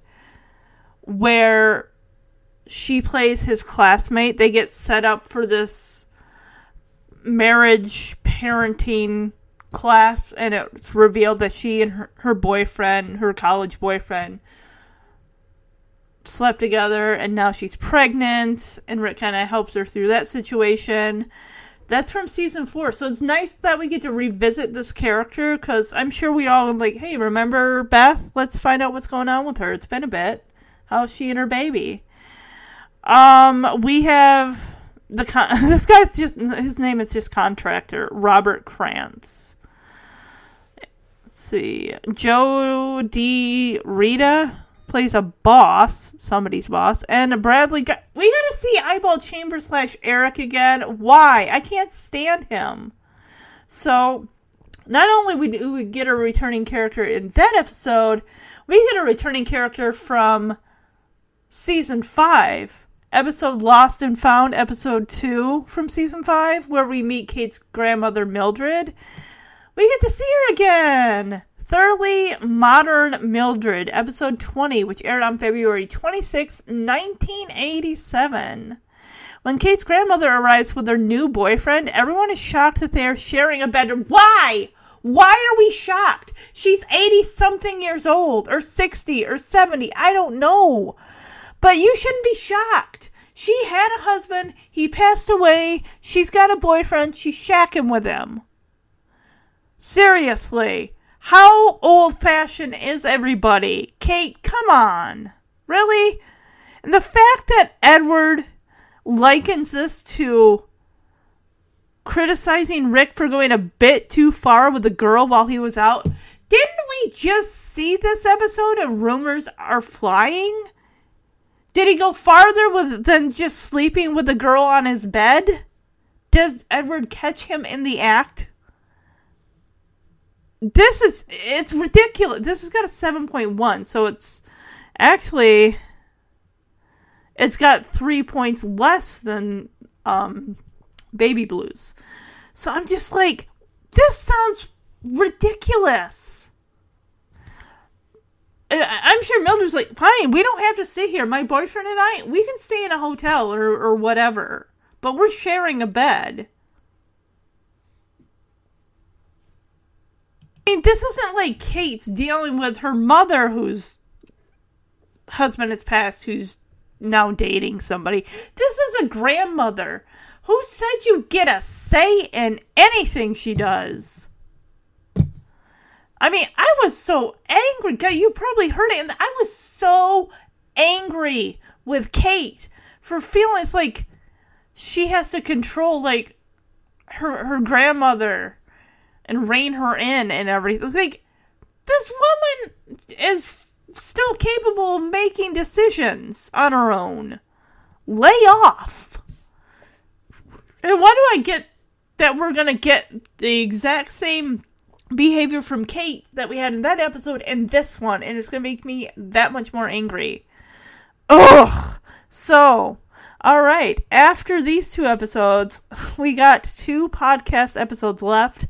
Pardon my French, we get the final appearance of John Houseman, which, honestly, maybe it's best I didn't do a season 6, because sadly John Houseman would die the following year, 1988. We have Educating Rick, where I guess he and Brad are going to go visit a local wait, what? A more rigorous, they're going to a party school. They're going to go hang out at a party college school. And why in the world Edward wants to steer Rick towards a more rigorous all-male college? Edward, did you go to an all-male college? I doubt it. Why are you steering Rick towards it? Like, oh, it's as close to Yale or Harvard as you're gonna get, son. Something in that regard. Then after that, of course, we got Edward's big adventure.